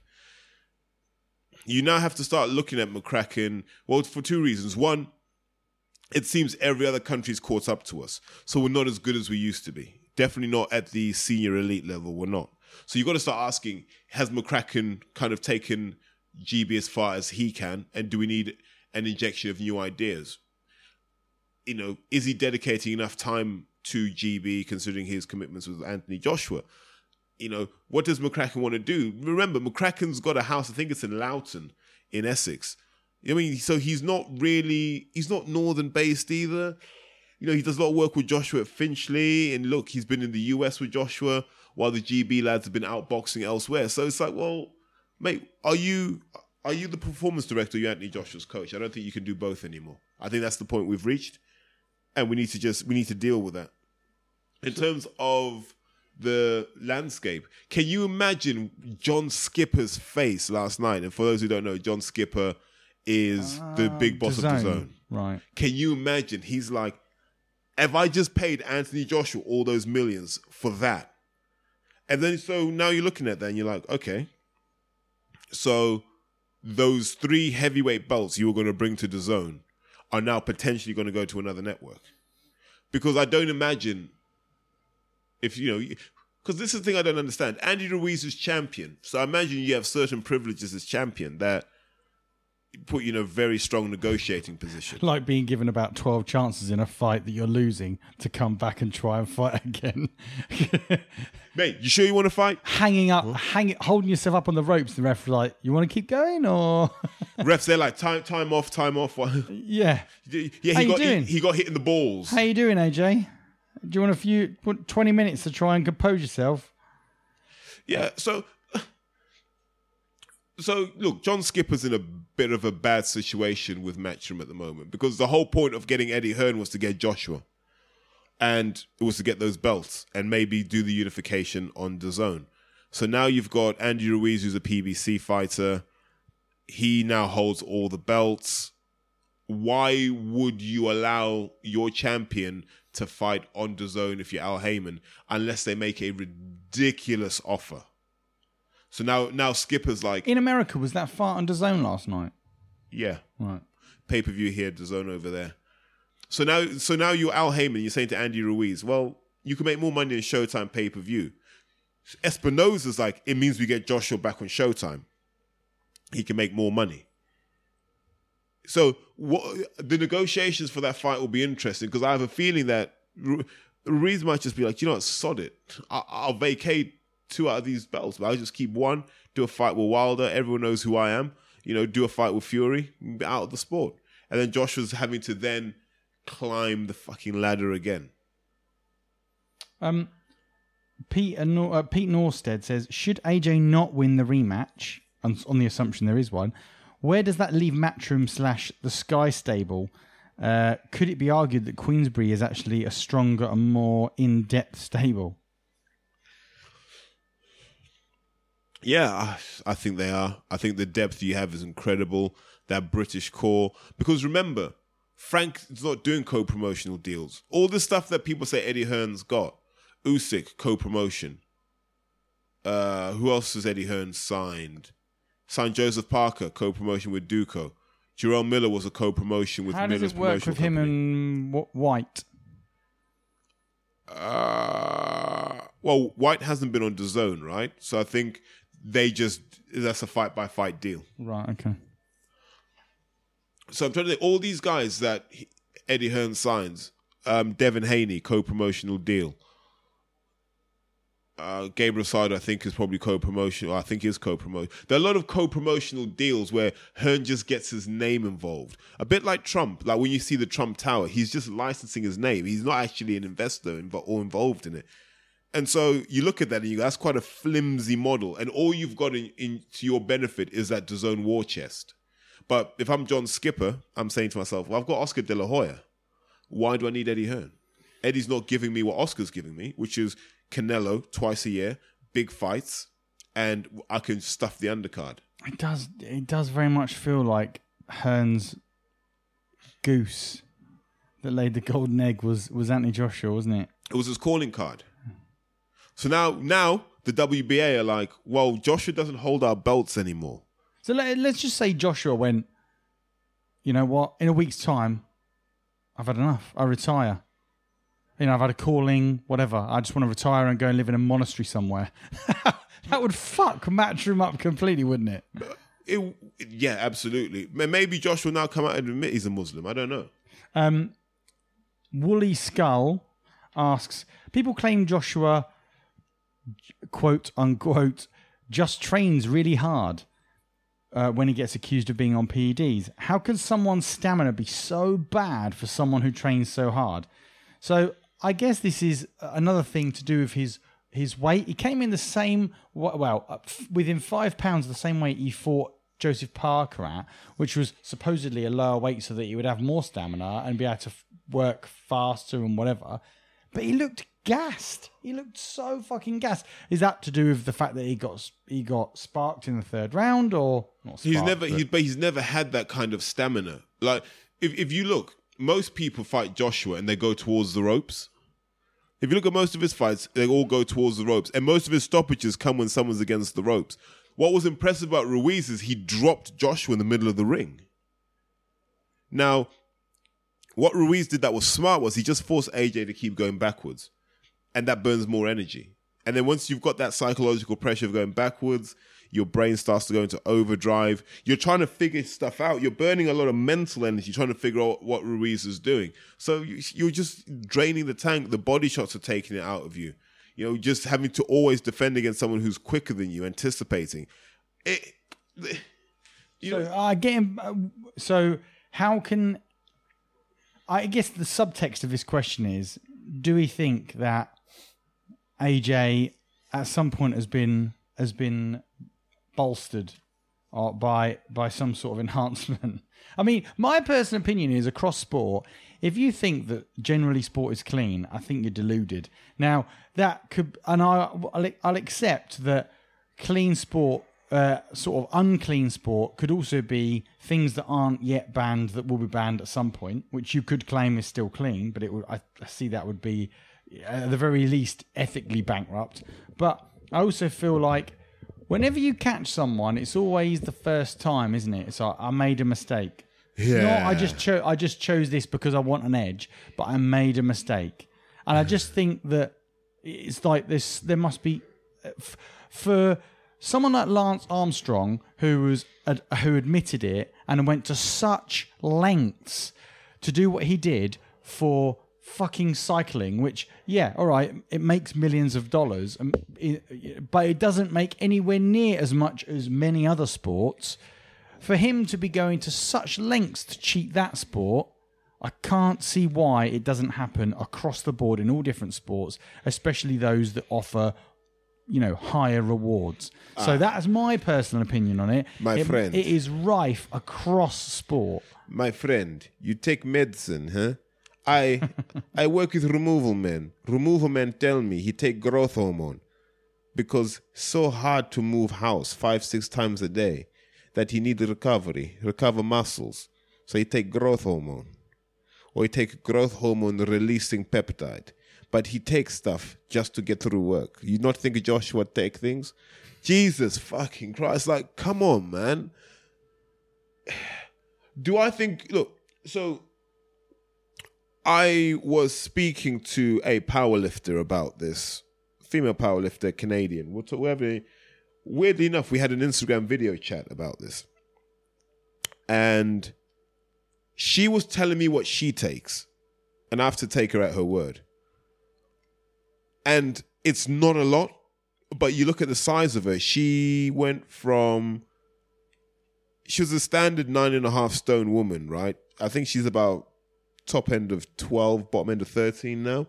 In good shape. But she had that from taking very little additional testosterone. She's just a freak in terms of genetics. There are other women. Sure, she'll thank you for that. I haven't named her, so she's cool. There are other women who take 5 or 6 times that and don't get the same effect. So there are a lot of things. So for me, I think we get obsessed with the visuals with Joshua. I don't think Joshua's that strong physically. Just based on what I've heard out of Sheffield, he's not physically strong in terms of what his numbers in the gym are. But you look at his physique, you go, he must be taking something. And maybe he is. But he also looks like a guy who just responds quickly to anything, any kind of stimulus, whether it's an exercise-derived stimulus or a synthetically derived stimulus. It looks like he's just one of those hyper-responders. So he gets more out of juice if he takes any juice than maybe you and I would. Yeah, I mean, that should go without saying, but it's important to note that when you take anything like that, you've got to, there's the obvious things of whether your body responds well to them, and there's the additional obvious thing, or should be obvious, in that you still have to train. You still have to, it just allows you to train harder and recover quicker and push yourself further. Yeah. That's what those things allow you to do. No. Not that they're magic pills that make you Superman. Well, no. So they are. So Well, there's a guy. I mean is you can't just take the pills and then, I've got a boxing match tomorrow. Still got to prepare. It just allows you to prepare more. So there was a study by a guy called Anders Ericsson, and he looked at this, and he gave 3 groups of men different doses of testosterone. Did they know? Was it in their coffee or something? Yeah, they knew. So they obviously, hell. mate, he got hair growing out of my eyeballs. You got to sign the waiver, Andy. That's how it works. This is not China. What's wrong with me? I think that was a women's study. But no, it was, look, so they gave men the men that got 600 milligrams of testosterone and did no exercise. It's got massive, massive testicles. No, but it's actually you get testicular atrophy, hypogonadism. But yeah, that's what they are. They experienced similar gains in strength to a sample that wasn't given testosterone but trained their nuts off for 3 months. Right, okay. So similar strength gains. So it's like this, Andy. Let's say you take the 600 milligrams of testosterone and I'm just training my nuts off, lifting heavy. And I go from I'm growing my nuts. 150 kilo deadlift to 250 kilo deadlift, right? You'd get that same effect just sat like that on your ass taking testosterone. You'd get the same effect. Damn straight. So you can actually, it can be advantageous, but the exercise stimulus turbocharges that process. Exactly, yeah. So remember I said on this podcast, if he was doping, I imagine the majority of the doping was done before he turned pro. So they got all of those benefits, the hyperplasia, the increased bone density, all that stuff happened before he turned pro. And all you need to then do is just top it up. And it's easy to do. A lot of these athletes are now taking this thing called testosterone cream. You just rub it on your nuts and you're good to go. Why'd you have to rub it on your nuts? Apparently that's the best place for absorption. What? Fuck off. Shouts out to Jay Campbell. No way. But where should I rub this, doctor? On your balls. You got to shave them, though. Got to be shaved. You've got to shave your balls first, then rub this testosterone cream right on your nutsack. Yeah, get involved. Daniel Smith 87 says, nothing away from Marie's stunning performance, but does AJ need to look at this manufactured corporate bubble and make some changes? And what would you advise AJ to change? I was talking to Winnie about this. Was it yesterday?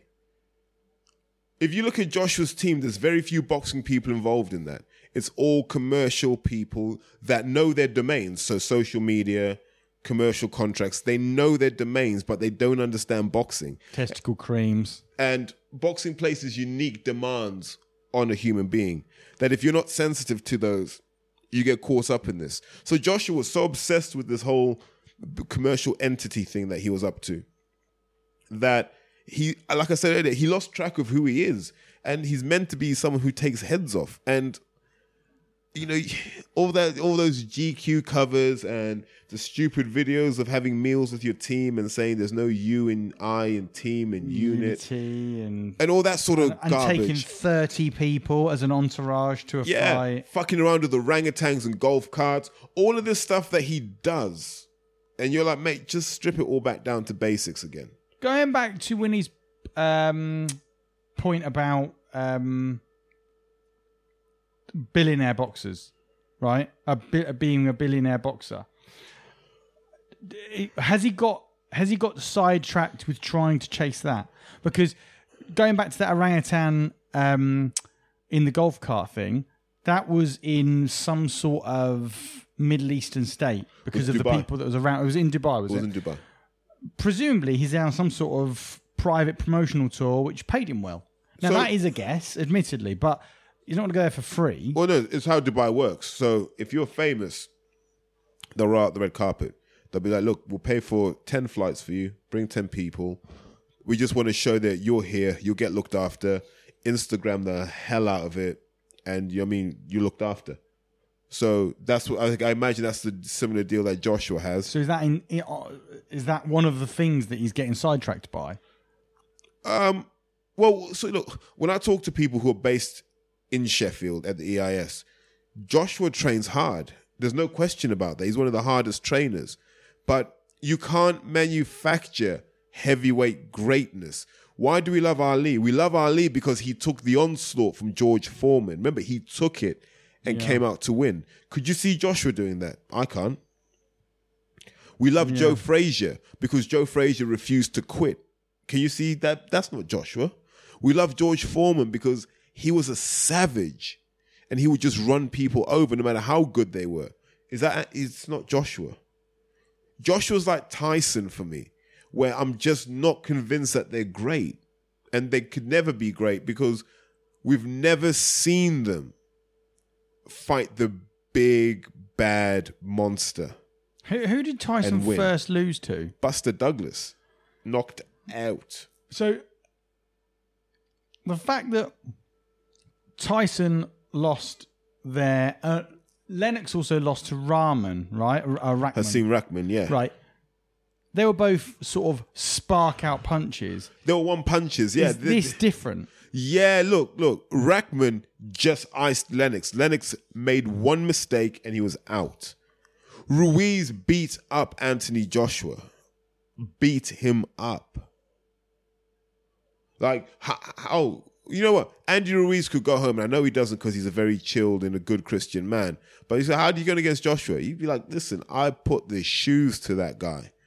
Do you know what I mean? That he could reliably say that. Look at the state Joshua was in, man. Ruiz, whew. I mean, assault with a deadly weapon. So you don't foresee AJ winning this? Well, I'm assuming here, but winning a rematch. I can't see it at the moment. I would almost say to Josh, mate, swerve it. Go and take the Dillian fight in the meantime. You know he won't. Well, for the exact same reason. Dillian will do the same to him. So then you're like, well, who does Joshua fight now? If he doesn't fight Ruiz, who does he fight? But he will fight Ruiz. I'm not so sure. Honestly, I'm not so sure because... What it would have been in his contract, it would have been some sort of clause in his contract, and the lure of trying to get those belts back will just be far too much. And it will blind him to anything else, I think. Nah. He'll make it... Well, he's going to have a conversation with himself, right? Because now you're like, okay, I've got a rematch with Ruiz. I need to get the best sparring partners on the planet to prepare me. Yeah? So... that's guys like Oscar Rivas. After he's done with Dillian, Oscar Rivas becomes a sparring partner for AJ. Trust me. It's finding all of those little guys, maybe some cruiserweights who've got hands as well. I mean, these little heavyweights like Gassiev, and just getting worked over by those guys and seeing have you still got it in you. DJ Boxing Blog, is Ruiz now the favourite to win the rematch due to the ease with which he took AJ apart? So a few of these are going to be questions we've already kind of covered. Yeah, I'll be quick on that. I just think Ruiz is that's your kryptonite right there, AJ, man. Regarding Joshua's performance last night, this is from Matthew Skelton. Do you think it's his stamina or powers of recovery that's the problem? And has his careful matchmaking with aging fighters covered up the obvious flaws he has? Shouts out to Matt Skelton. Really, really cool guy, man. We go back and forth on a regular basis, so he knows my views on a lot of this already. Look, they did the same thing with Tyson. People laughed when I said Eddie Hearn's the new Don King. Now you understand why I said this. Hearn's mastered the ability to assemble a stable of good names, but either old or overrated, and then just feeding them to his fighters. That's all he had. But then you look at Andy Ruiz. It wasn't that long ago Andy Ruiz was fighting Kevin Kingpin Johnson. So these aren't two guys who have been in tough. It just so happens that Andy Ruiz is a legit tough man. And that's what he showed last night. Pulling the Punch asks, is this new age of boxer, the super ripped fit Olympians coming through, unfitter than the old? I've seen many top-level fighters go the distance regularly, but a lot of modern fighters seem to be tiring much earlier in fights. Josh Kelly, AJ, Fowler. Your thoughts? So the old school guys fought often, right? So if you're doing 4 or 5, in those days, 15-round fights, well, yeah, you're better able to cope with the demands physically and mentally. But these guys are doing 12-rounders twice a year. And that's pretty much it. So they're likely to struggle. I think being overly muscular is, if it's your natural frame, if you're just naturally that kind of build, then you'll be fine. If you've had to build yourself up like that, you'll always have stamina issues because you're putting a load on your body it's just not genetically designed for. Let's have a look here. Kev Morrow, has AJ surrounded himself with too many yes men? The size of his entourage is ridiculous. We have kind of covered this. Well, we have covered it. Yeah. Look, I think Joshua's got to have a long, hard look at himself. He needs to go back to the people who know him best. Maybe those guys like Johnny Oliver and the Finchley lot and go, what am I doing wrong? And it might be the case to just go, mate, where you are now is your level. You'll never be any better, but you can maintain it. Right. This is a theme that's come up in a conversation I had with a friend earlier, and Ian Chinery has also come up with the question: have you seen anyone look so happy that they have lost all their world titles? There's just something not quite right about the fight that I can't put my finger on. Any ideas? Then he follows up with, not just the fight either, the ring walk and the biting on the bloody gum shield during the anthems. He was like a nervous wreck. Now, I spoke to a friend earlier on the phone. He's like, something doesn't add up. And originally he said about throwing the fight. He said maybe to sort of build some narrative. I said, you don't throw a fight against Andy Ruiz. That's my personal opinion. If you're going to throw a fight, you'd be throwing a fight against someone you could build some sort of trilogy around. But I'm not convinced by that anyway. But then he came back to me after I watched it again and said, okay, maybe not throwing the fight, but something doesn't add up. And that just seems to be a common theme with some people. Well, is it just denial, the fact that they don't feel like Joshua could have possibly lost? Or, was AJ, there was talk of AJ having a sty in his eye and maybe he's been ill before, maybe it's some sort of flu or whatever. Yeah, we're looking for deeper meanings to essentially just chickens coming home to roost. You'd been swerving these challenges your whole career. You've been swerving challenges. Dillian should have had the rematch by now. Should have already had his rematch. Remember when they were telling us Joshua was going to fight 3 times in a year? Well, they should have done that. Maybe he wouldn't be in this position, or maybe we'd have found this out a lot sooner. But now, mate, you've just lost the thing that was going to secure your family's fortune. You've lost that. And I don't think you've got it in you to get it back, because from what we hear, you're meticulous in your training. So you can't train any more than you have done. There's not enough time to learn anything new. So what are you going to do to close the gap to Andy Ruiz? Like he might be even more ready next time. What explains all the smiling at the, this is from Ollie's boxing handle, nonchalant attitude from AJ at the end of the fight? Was it concussion, or has he made too much money too soon? Does the pod honestly thinks he wants the challenge after this? That's a big question. I don't know the answer to that, but I think it's a valid question to ask. Like, how hungry are you, Anthony Joshua? Because it did look like it looked like he was happy to be there. Yeah. Like, it looked like Joshua was just happy to be in New York and do all of this stuff, because in that whole build-up, all those little videos of him with this person and that person, him in Miami doing this and that, having to see guys like bloody Meek Mill and all this sort of nonsense, where you almost felt that they were pimping Anthony Joshua out for the benefit of someone else. This is how I feel at the moment. They've used Joshua to try and grow DAZN and Matchroom in the US, and I don't think he's seeing the money for that. That's how I feel. Do you think AJ wants the challenge of getting his titles back? The thing with him is he's always talked about. I say always talked about. He seems most energized when he's talking about money, rather than his belts. And the way he's conducted himself in terms of his opponents has not been to chase those belts. He said he wants them, and now suddenly he really wants Wilder after he's lost. But, it just doesn't seem to... What motivates him? He's not hungry, man. He's not hungry. Is this the silk pajamas thing? Or is it just... Nah. Shouts out to, well, rest in peace, Mick Carney. Mick just used to say, this thing's either in you or it's not. And at that level, I don't think it's in Joshua. And that was Andy Ruiz. What happens to Joshua when Wilder hits him on the temple? Doesn't bear thinking about. What happens when Fury starts to land shots on Joshua? Does not bear thinking about.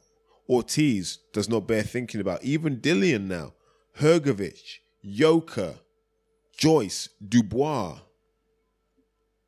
These are scary times to be a big heavyweight, man. Like, Joshua he's on everyone's radar, because now that Ruiz has done it, right, it's removed that big psychological barrier. Now everyone's going to be like, I can do that too. I can beat Joshua. Fuck it. I want that name on my record. It also exposes Joshua psychologically as well, so that he doesn't think he's invincible either, does he? He doesn't have that additional resilience because he knows he can be beaten. Yeah, and is it going to be a question of when he's being outboxed and beaten up like that, he's just going to look for a way out again? Be interesting to see. Do you think it could have been the fact that he didn't actually believe the ref would call it off, so he was just a bit nonchalant? No. Yeah. No? You know exactly what to do in those situations. You don't play games. You don't fuck around. You get yourself back in the action. So you think he might have been a bit concussed? I just think he's looking for a way out. Because Hay said exactly the same thing. He said, "Look, I've had interviews after the fight, and I've just looked back at it and gone, who the hell is that? Just spouting nonsense because it wasn't me," kind of thing. Fergie asks, "How do you see the rematch going, and will it fill Wembley?" My personal opinion is that if they did have it in the UK, it would fill Wembley, but I am more prescribed to the notion of it happening in the US. If Andy Ruiz has any input on this fight whatsoever, he's going to get a massive purse out of it, probably close to 5 times as much as he's made in this fight. I heard that he made something like $6 million this fight. I can see that being sizably more, and I can see it being in the US somewhere. Probably closer to the Mexican border. I have no problem with that. I don't see why he doesn't get a Vegas fight. I think Ruiz, after that performance, deserves a Vegas fight. Let him tick that off his list. It's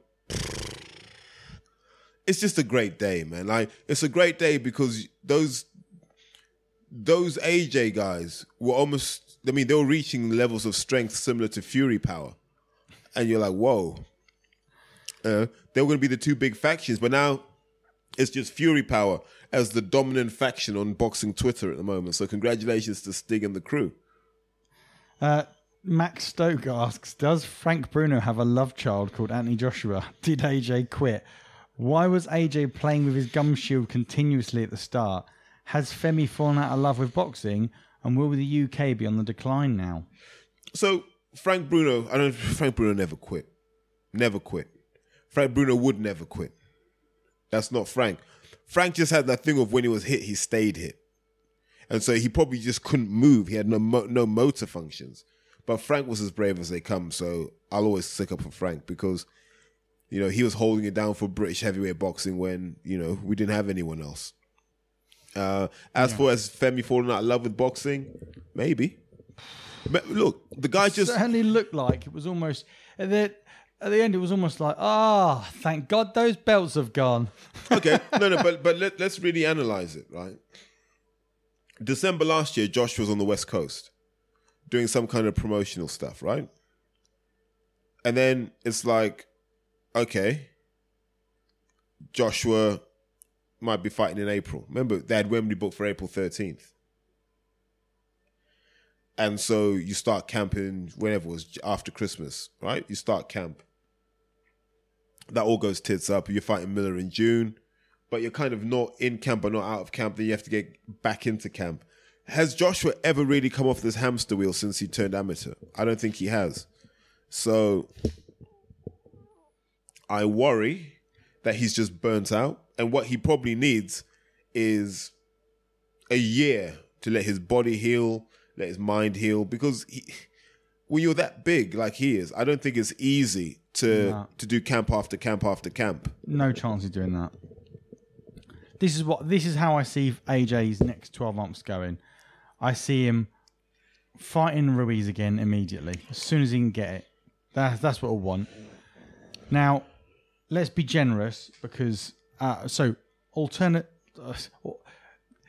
possible future path one is that he somehow pulls off a victory against Ruiz. Like, maybe he was ill in the build up to this. Maybe he didn't prepare properly. Maybe this, maybe that. And maybe whatever that is, he manages to get over.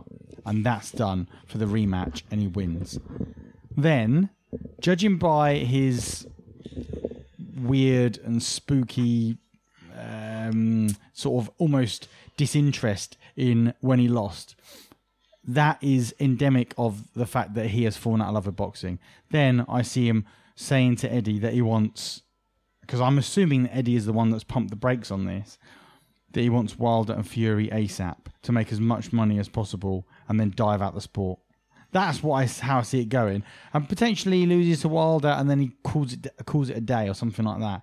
But I can see this fight having shaken up everything, just like it being sort of apocalyptic in his worldview and his ambitions.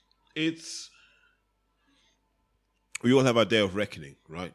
And it's that principle of whatever it is you think you are, at some point you're going to have to be challenged to prove it. If Joshua really thinks he's a world champion, you know, cool, but you got challenged last night and you weren't able to prove it. You know, look at Wilder. Wilder proves it every time. So Joshua has to get back to that point where he can prove it. And then he needs to prove it against someone who's of an equal mindset like Wilder. It's just, mate, I've said it before, I'll say it again. We needed this reality check. It was just going too far. You know, we were hearing all sorts of ridiculous talk about what this guy would do. I'm just glad that it's all over. Right, so to continue my alternative, pass forward, option two, so to speak, they have the rematch and Joshua loses again. At that point, this feels like the earthquake, and then potentially there could be another one that causes even more damage later down the line. If he's had this, arguably, if he beats Ruiz in the return fight, on the assumption that it happens, they can then, given how Hearn is so creative with these things, they can build it as, I took my focus off, I'm back, I'm ready, I'm hungrier than ever, whatever. I'm sure they can spin a positive out of it. So there's that to consider. But if he loses that fight, at that point they've got real problems, because I see his only big fight is potentially his only big fight is Fury, because White will put himself into a position where he could be a mandatory for one of those fights, so he'll have that focus. Fury will have the focus of potentially a Wilder fight, because he's already sort of said that that's what he wants. But I see Fury will take the Joshua fight. I don't think Wilder will, unless there's belts to be had. I don't think Wilder's interested in a fight. I really don't. But Wilder's chasing something different, right? He's chasing that legacy. I want to be unified. After that, I think he'll just pick and choose. But we want that, right? How long have we been saying we want one face in the division? Yeah. I just don't think that Joshua's future hinges on winning this rematch. Yeah, Hearn has said as much. But this is what I find interesting with Hearn. In terms of someone signed solely and exclusively to Matchroom, I don't think he's got a heavyweight that can fill the gap. If Joshua loses again, and it's like, well, you can't even beat Ruiz, it's not safe to put you in with anyone else. So he ends up having to fight guys like David Price and Dave Allen. It's game over. I just want to give a few shout outs to people that have asked questions that we've probably covered already, really. Human Highlight Reel asks, who is to blame for AJ gassing so early? Do you want to add to that? McCracken, he's accountable for how Joshua shows up in the ring. Yuri asks, has Bellew surpassed Nelson as the ultimate company man? I didn't really see any of the build-up with Bellew, so I can't really comment. Well, so there was an interesting one, actually, it was after the Katie Taylor fight. And Carl Froch quite rightly said Persoon should have won that. And what's the woman's name? Is it Anna Woolhouse? Anna Woolhouse is trying to bring Carl back on message like they always do. And Carl's like, no. I don't think you can make an argument for Katie Taylor winning this fight. And then Bellew tries to clean it up by towing the company line. And Carl's just like, nah, I'm not buying it, mate. And I love Froch for that. Like, as a boxer, maybe not so much so. But look, as someone who gives his honest opinion, Froch is probably the man at the moment. Bellew is hit and miss. Yusu Ndur asked, did you notice AJ's dad going mental at the Hearn team post-fight? Which you already mentioned. Yeah, just a second. 7 seconds away. Josh Finch asks, do you think Joshua underrated Ruiz, and do you think Wilder will fight Ruiz for all the heavyweight titles now? See, that's an interesting one. If there's a way that Ruiz can get out of a rematch of Joshua, does he do it? Yeah. Well, look, Ruiz is Al, Wilder's Al. The fight can be made. That would be huge in America. That's a Vegas fight. All the belts. Showtime pay-per-view, Las Vegas. And also, with the potential fights you can get out of that Heyman stable, that will be one of the all-time great pay-per-view cards. So, yeah, I'd rather see that, actually. I'm more intrigued by that than the rematch with Joshua, because we're not screaming robbery. We're not screaming it will stop too soon. We're not screaming injustice at the result. So if you accept the result is as it is, that's a 7th round stoppage. It doesn't warrant a rematch. It's not close. Well, dropped 4 times. You know that's not how it works. Yeah, dropped 4 times, man. Come on. It's 2019. Come on. You know that there'll be certain clauses in that contract that... Yeah. Apparently there's a rematch clause, but don't know how it's exercised, don't know what it means, don't know anything like that, don't even know what the terms are. I got a few questions that, and I haven't scanned them, but they might possibly be out of date since the fight. It's all good. because they're prior to the fight. London Box asks, can you mention on your pod that the Showtime wanted Wilder fight for AJ, even promoted AJ in the US to build it up, and then AJ fucked off to the zone? That's the baseline matter of fact. He's right. You remember, that was it. They were building Joshua on Showtime ahead of the Wilder fight. And then DAZN came, and I imagine Josh was like, I don't make as much money on DAZN, so why am I on here? And the slave masters cracked their whip and said, you'll do as you're told. That's my theory at the moment, is that the slave masters cracked their whip and he had to do as he was told. Christian Alcorn said, do the latest developments between the top 3 heavyweights mean the belts just don't matter to fighters anymore? Well, I think you could probably say that's changed in the last 24 hours.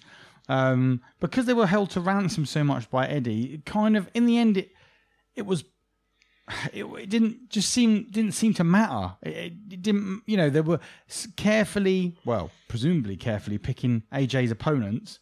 Turns out not carefully enough, but to the point where you couldn't invest in worrying about the belts because they were just being held to ransom. Again, from Christian Alcorn, I always hear fighters and promoters in interviews slating anybody who dares to criticize them on social media, calling them trolls. Nowadays, anybody who has an opinion is a troll. Where is the line between trolling and having a valid opinion? As a fan, let's face it, who pay the boxers' wages? It's an interesting question as to where that line is, but it's the same as anything. Like,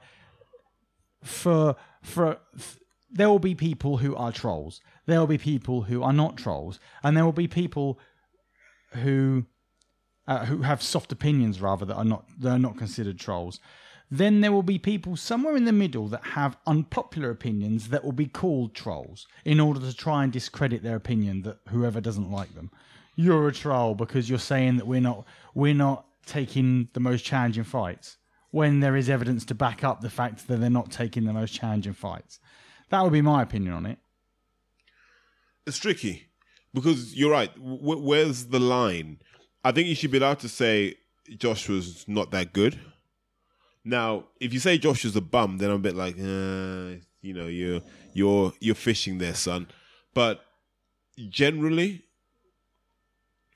if you're criticizing something you have seen or experienced, or you're criticizing the fact that someone clearly isn't thinking logically, fine, do that. That's not trolling.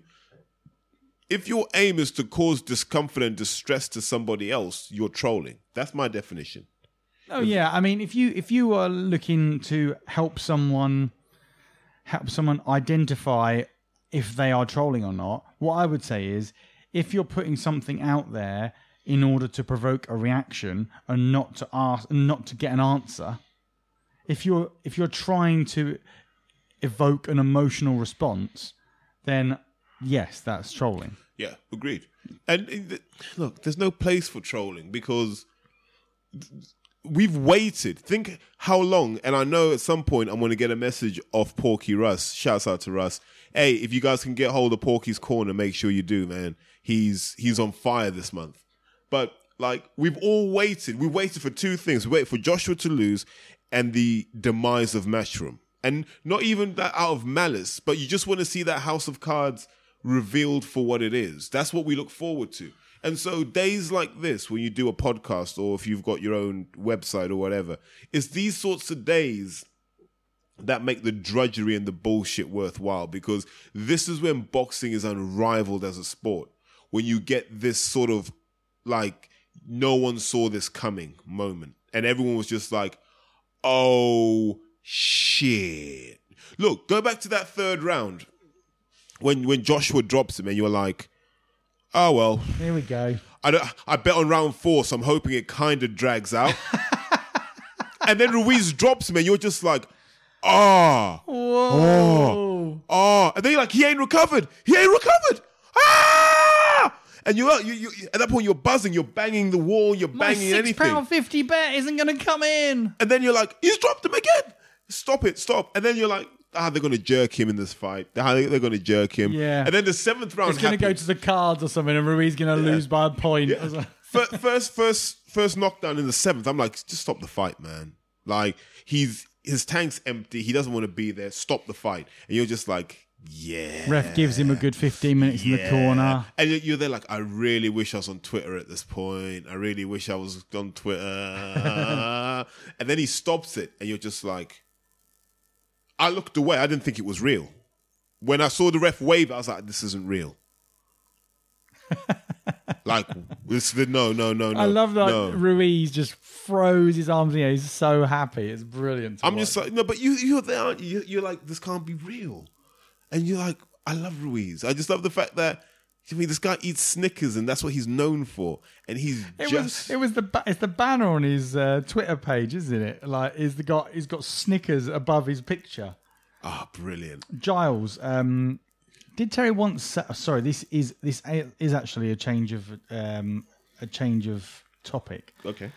Did Terry once say some Asian sportsmen don't test positive for PEDs? Is Inoue really a monster? That's a good question. Yeah, so there is... Oh, you catch me off guard with that question. I don't know what the exact gene is, but what they do when they test for drugs is they don't actually test for the presence of testosterone normally. Nandrolone, they test for the metabolites, so they're going to test for the waste products.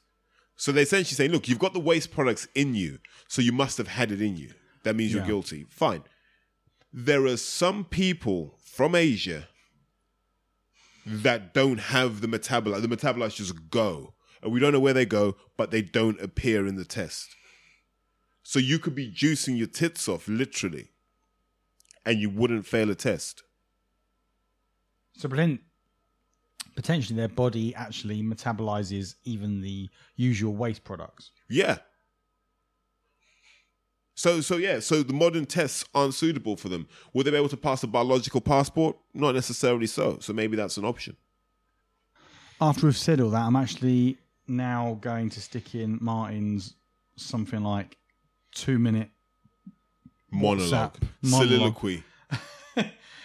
That he sent us earlier, because last time he sent me one, I didn't put it in. And then he sort of said, I won't bother next time. But he did. Yeah. So here it is. Here's Martin's thoughts on the fight. Checking in from Madrid. Yeah, sat around, not feeling great, in a really hot Airbnb place that doesn't have aircon, and the shower that's taken us the best part of an hour to work out how the fuck to use it. After watching Spurs fail to turn up last night. So yeah, not been the greatest 72 hours going. But then I got to see Joshua. Nah, look, it's nothing against Anthony. You know, I think this is the culmination for a lot of people of their dislike of Hearn rather than Joshua. You know, every time that Ruiz landed those hooks and that right hand over the top, and the enjoyment people would get out of that wasn't the enjoyment of Joshua being on the canvas. It was enjoyment of knowing that Hearn had fucked things up for however long, trying to over-marinate a fight, trying to make money that isn't there right now. And it'll never be there to that level again.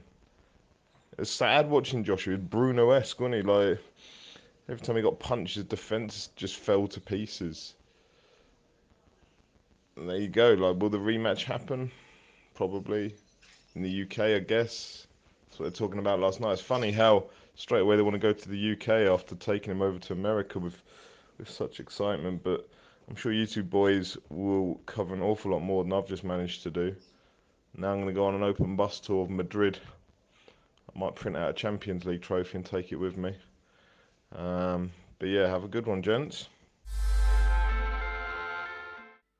Okay, that's Martin's thoughts. And now a change of subject slightly, rolling on to other parts of the card.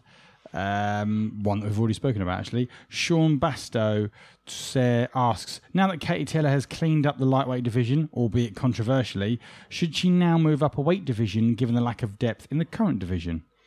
Well, there's no depth anywhere, so there's no point, really. You've unified the belts. There's a Serrano fight. I think it's Amanda Serrano that's left. But I don't think anyone cares. Like, Should that fight have a rematch? What, Kate Taylor versus Pursoon? Absolutely. Jason Peters asks. Absolutely. Like it was an absolute. I didn't think it was a robbery, but I don't think they rewarded Pursoon enough for the fact that she just came. Like, that woman is tough. Like, I'm not Katie Taylor's biggest fan, and I think she was exposed for being what she is, essentially. Someone who's boxed longer than probably the rest of the top 10 combined, and she's got that advantage, which isn't her fault. But look what happened when someone just stood up to her. Wow. Both women will need to recover from that, though. They left a bit of their soul in that ring yesterday. Okay, let's start to wrap things up. Any other business, Mr. Terry? I think one of the things we haven't touched on is don't let the dramatic nature of yesterday's fight obscure the fact that was a dog shit card from start to finish. And I'm not trying to hear this, but there were great fights. We're saying that with the benefit of hindsight. What Hearn wanted to put on yesterday was a sequence of one-sided matches. That was it. It was just another way of saying, right, let's just take some of this DAZN money and just splash it, right? Because you had, just thinking off the top of my head, you had Josh Kelly fighting, who's the lad he fought, man? Is it Russell or whatever? But you're asking the wrong guy, if I'm honest, mate. Mate, these sorts of fights where you're like, these scenarios. And they were trying to say it was a step up, but it's not a step up from David Avanesian. So so that fight last night ends in a draw. So you're not going to see Kelly versus Avanesian. And there's another guy who got exposed for being overhyped. And this is what happens. As soon as these guys are willing to stand up to these Olympians, they're falling apart. I love Josh Boatzy, but why are you fighting Periban? Periban last fought like 2 years ago. And that was a loss to Avni Yildirim. And Avni Yildirim lost to Chris Eubank Jr., who's essentially a middleweight. And you're light heavy. Why? Who does this matchmaking? You're just digging guys out of nowhere. And the sad thing about all of this is Lawrence Okoli doesn't get a chance. Of all the people you could have showcased in America, you didn't even bother to put Lawrence Okoli on there. That's disappointing. But, to flip it round, fair play to Tommy Cole versus Algieri. Tommy was brave, but Algieri's not that good. We know that from him just getting dropped anytime Manny Pacquiao breathed out. He was just dropped. So that card was horrible. And it's symptomatic of the fact that, Matchroom are pretty rudderless at the moment. And now that they've lost that Joshua effect, they're completely rudderless. But as long as people keep buying it and keep paying, I guess this is the sort of garbage we're going to get. In contrast, go and look at Frank Warren. You got Dubois versus Gorman, Joyce versus Jennings. In terms of prospects, I don't think there's anything better than that. And there might be one more heavyweight fight to come. Hopefully, Big Frank can get another heavyweight on there. And we'll have a heavyweight trifecta of really talented heavyweight fights, man. And that's what you want, man. Frank Warren's the guy that's probably giving the fans what they want, but the fans are always willing to slag him off and make fun of him. But he's delivering for British fans in British venues. Yeah, now, go back a couple of years and he was building. All right. That's generous as far as I'm concerned. A few years ago, he was... But he's catching up, and if anything, Eddie Hearn stays still, and he's being caught. There's nowhere for Hearn to go. The thing is, we've all heard the bullshit. He's almost talked himself into this perfect bullshit circle, where now he's saying the stuff he was saying 3 years ago, but we've got it all on tape. We're like, we know what you're saying now. Trying to tell us Joseph Parker was that when he signed him. Hey, Joseph Parker's horrible. Joseph Parker is the equivalent of putting a banana on the pavement, stomping on it, scraping it up and eating it. It's disgusting. Such a weird way to describe it. But he's such a weird guy, isn't he? Proud Maori heritage, but he bottled it against Joshua. Are we done? I'm trying to think. What's anything happening next week we need to be aware of? No, Fury's 2 weeks from now. Yeah, Golovkin's fighting. He's old, not that bothered. Sorry, hipsters. Really not bothered about Golovkin. He's a granddad. A big shout out to... Actually, I wanted to congratulate Matchroom on one thing. So, they've got 2 light heavyweight fights this summer. Craig Richards versus Andre Sterling, and that's going to happen, I think, in June. And who's next? Dan Aziz versus Charlie Duffield, and that might be on July 20th on the Dillian White card. If I've got them the wrong way around, apologies in advance. But they're two massive fights. All four of those guys are like ABA semi-final level amateurs, so they're skilled. All four of those guys can crack. All four of those guys are double tough. So if you are going to get behind British fights, they're the kind of British fights we want, because these guys came up together in the amateurs. They know each other. So we complain a lot about fights not getting made when they should get made. These fights are getting made when they should be made. On a side note, really gutted about Kurt Garvey losing to Dex Spellman. Had a few messages back and forth with Adam Martin because I asked him why they had Richard Towers by their side. Look, apparently it was a really hostile crowd when they went up there for the Spellman fight. So hopefully nothing untoward happened, but wow. Really feel for Kurt Garvey. And then I'm sure Dex Spellman will get one of the winners of the two fights I just talked about earlier. And that's not going to be easy, because I think, it was a nice touch where he had Scott Westgarth's name on the waistband of his shorts as well. It was a nice tribute. Other things that are happening in boxing that we need to touch on, Andy? Anything? You've got like 4 phones in your hand. Why? No, I haven't. These are actually I've got a deck of cards. Have you? Yeah, a lady got in touch with me and asked if we would have a look at give these a shout out, and I said, yeah, sure, if you send me some. And they're kick-ass cards, and they're basically playing cards, but they've got all of the they've got really nice. Have a look at them.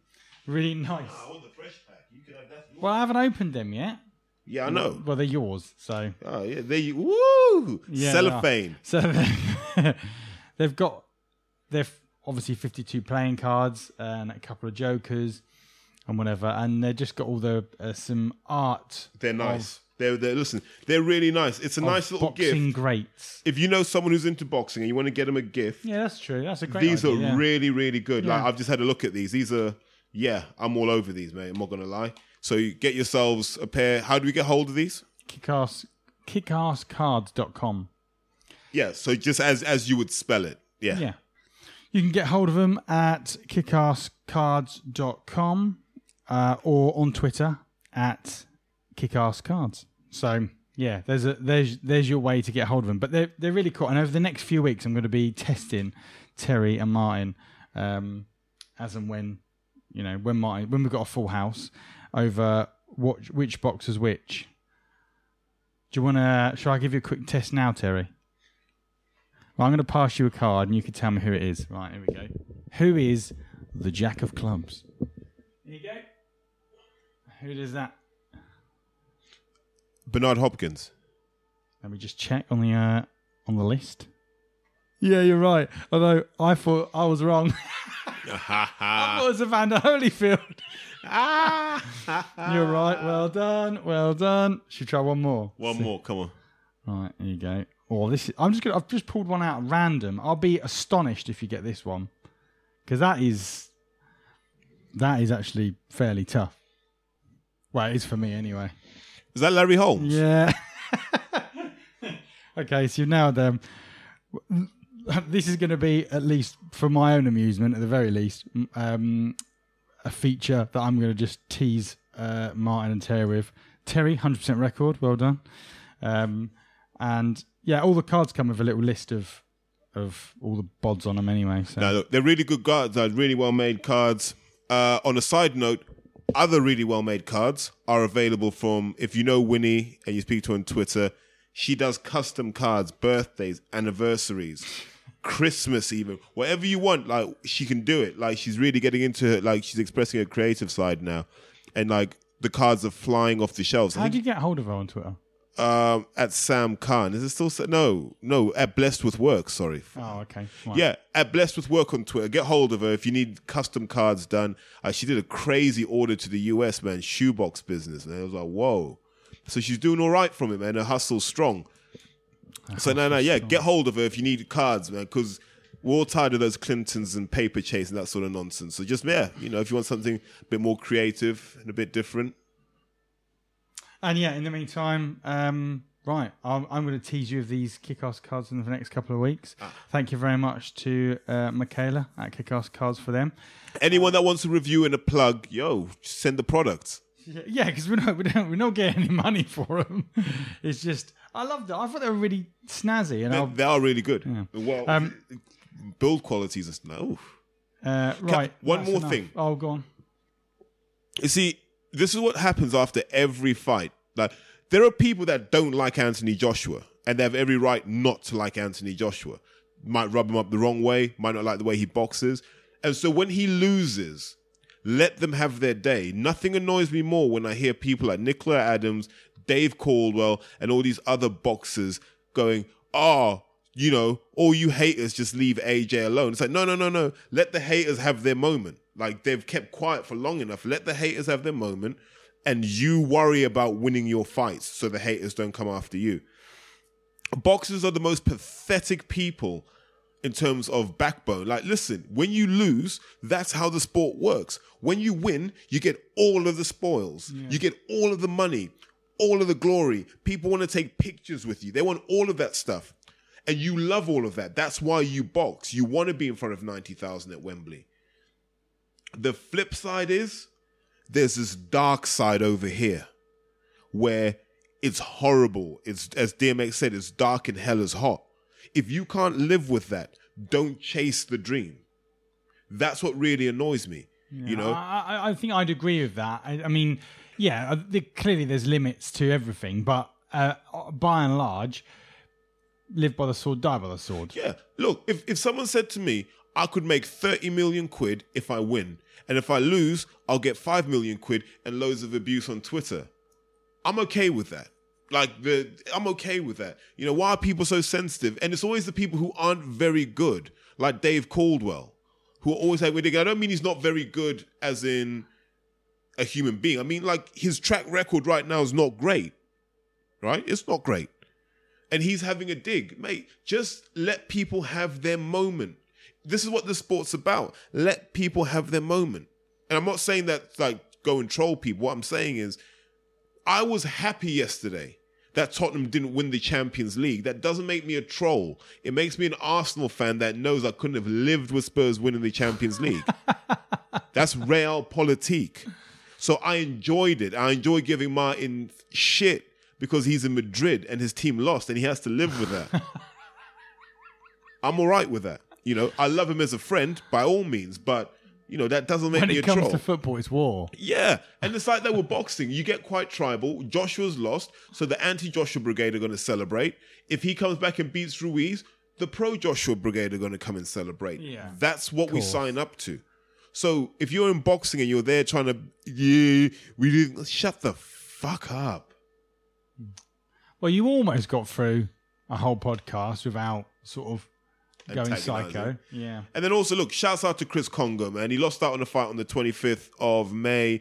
And look, people don't realize the dark side of boxing. Remember, boxers get paid when they fight. So when a boxer doesn't fight, he doesn't eat. So let's all pray, agitate, push for Chris Congo to be boxing on one of the big cards that's happening this summer, man, because he's too good a talent not to be involved. So big shout out to Chris Congo. Show him some love. Make sure people appreciate that. Look, this is a guy, man. He's what boxing is. That guy who's trying to live that dream, but the system keeps throwing shit at him. But now, love to Chris, man. Well, I certainly hope we have filled that gap that that you will have wanted us to fill after such an enormous, epic earthquake in the world of boxing. Haven't been at our full strength self today because not only have we missed Martin, but Terry was up pretty much all night. And at periods during this podcast, it's looked like I'm going to lose him to the world of Nod at times. Yeah, you're spacing in and out, but you rest assured you've got the rest of the day to recoup now, to build beds and shit. Yeah.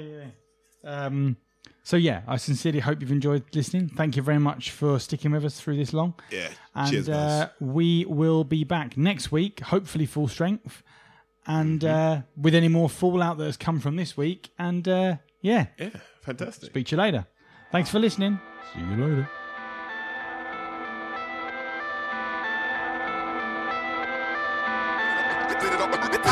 it up.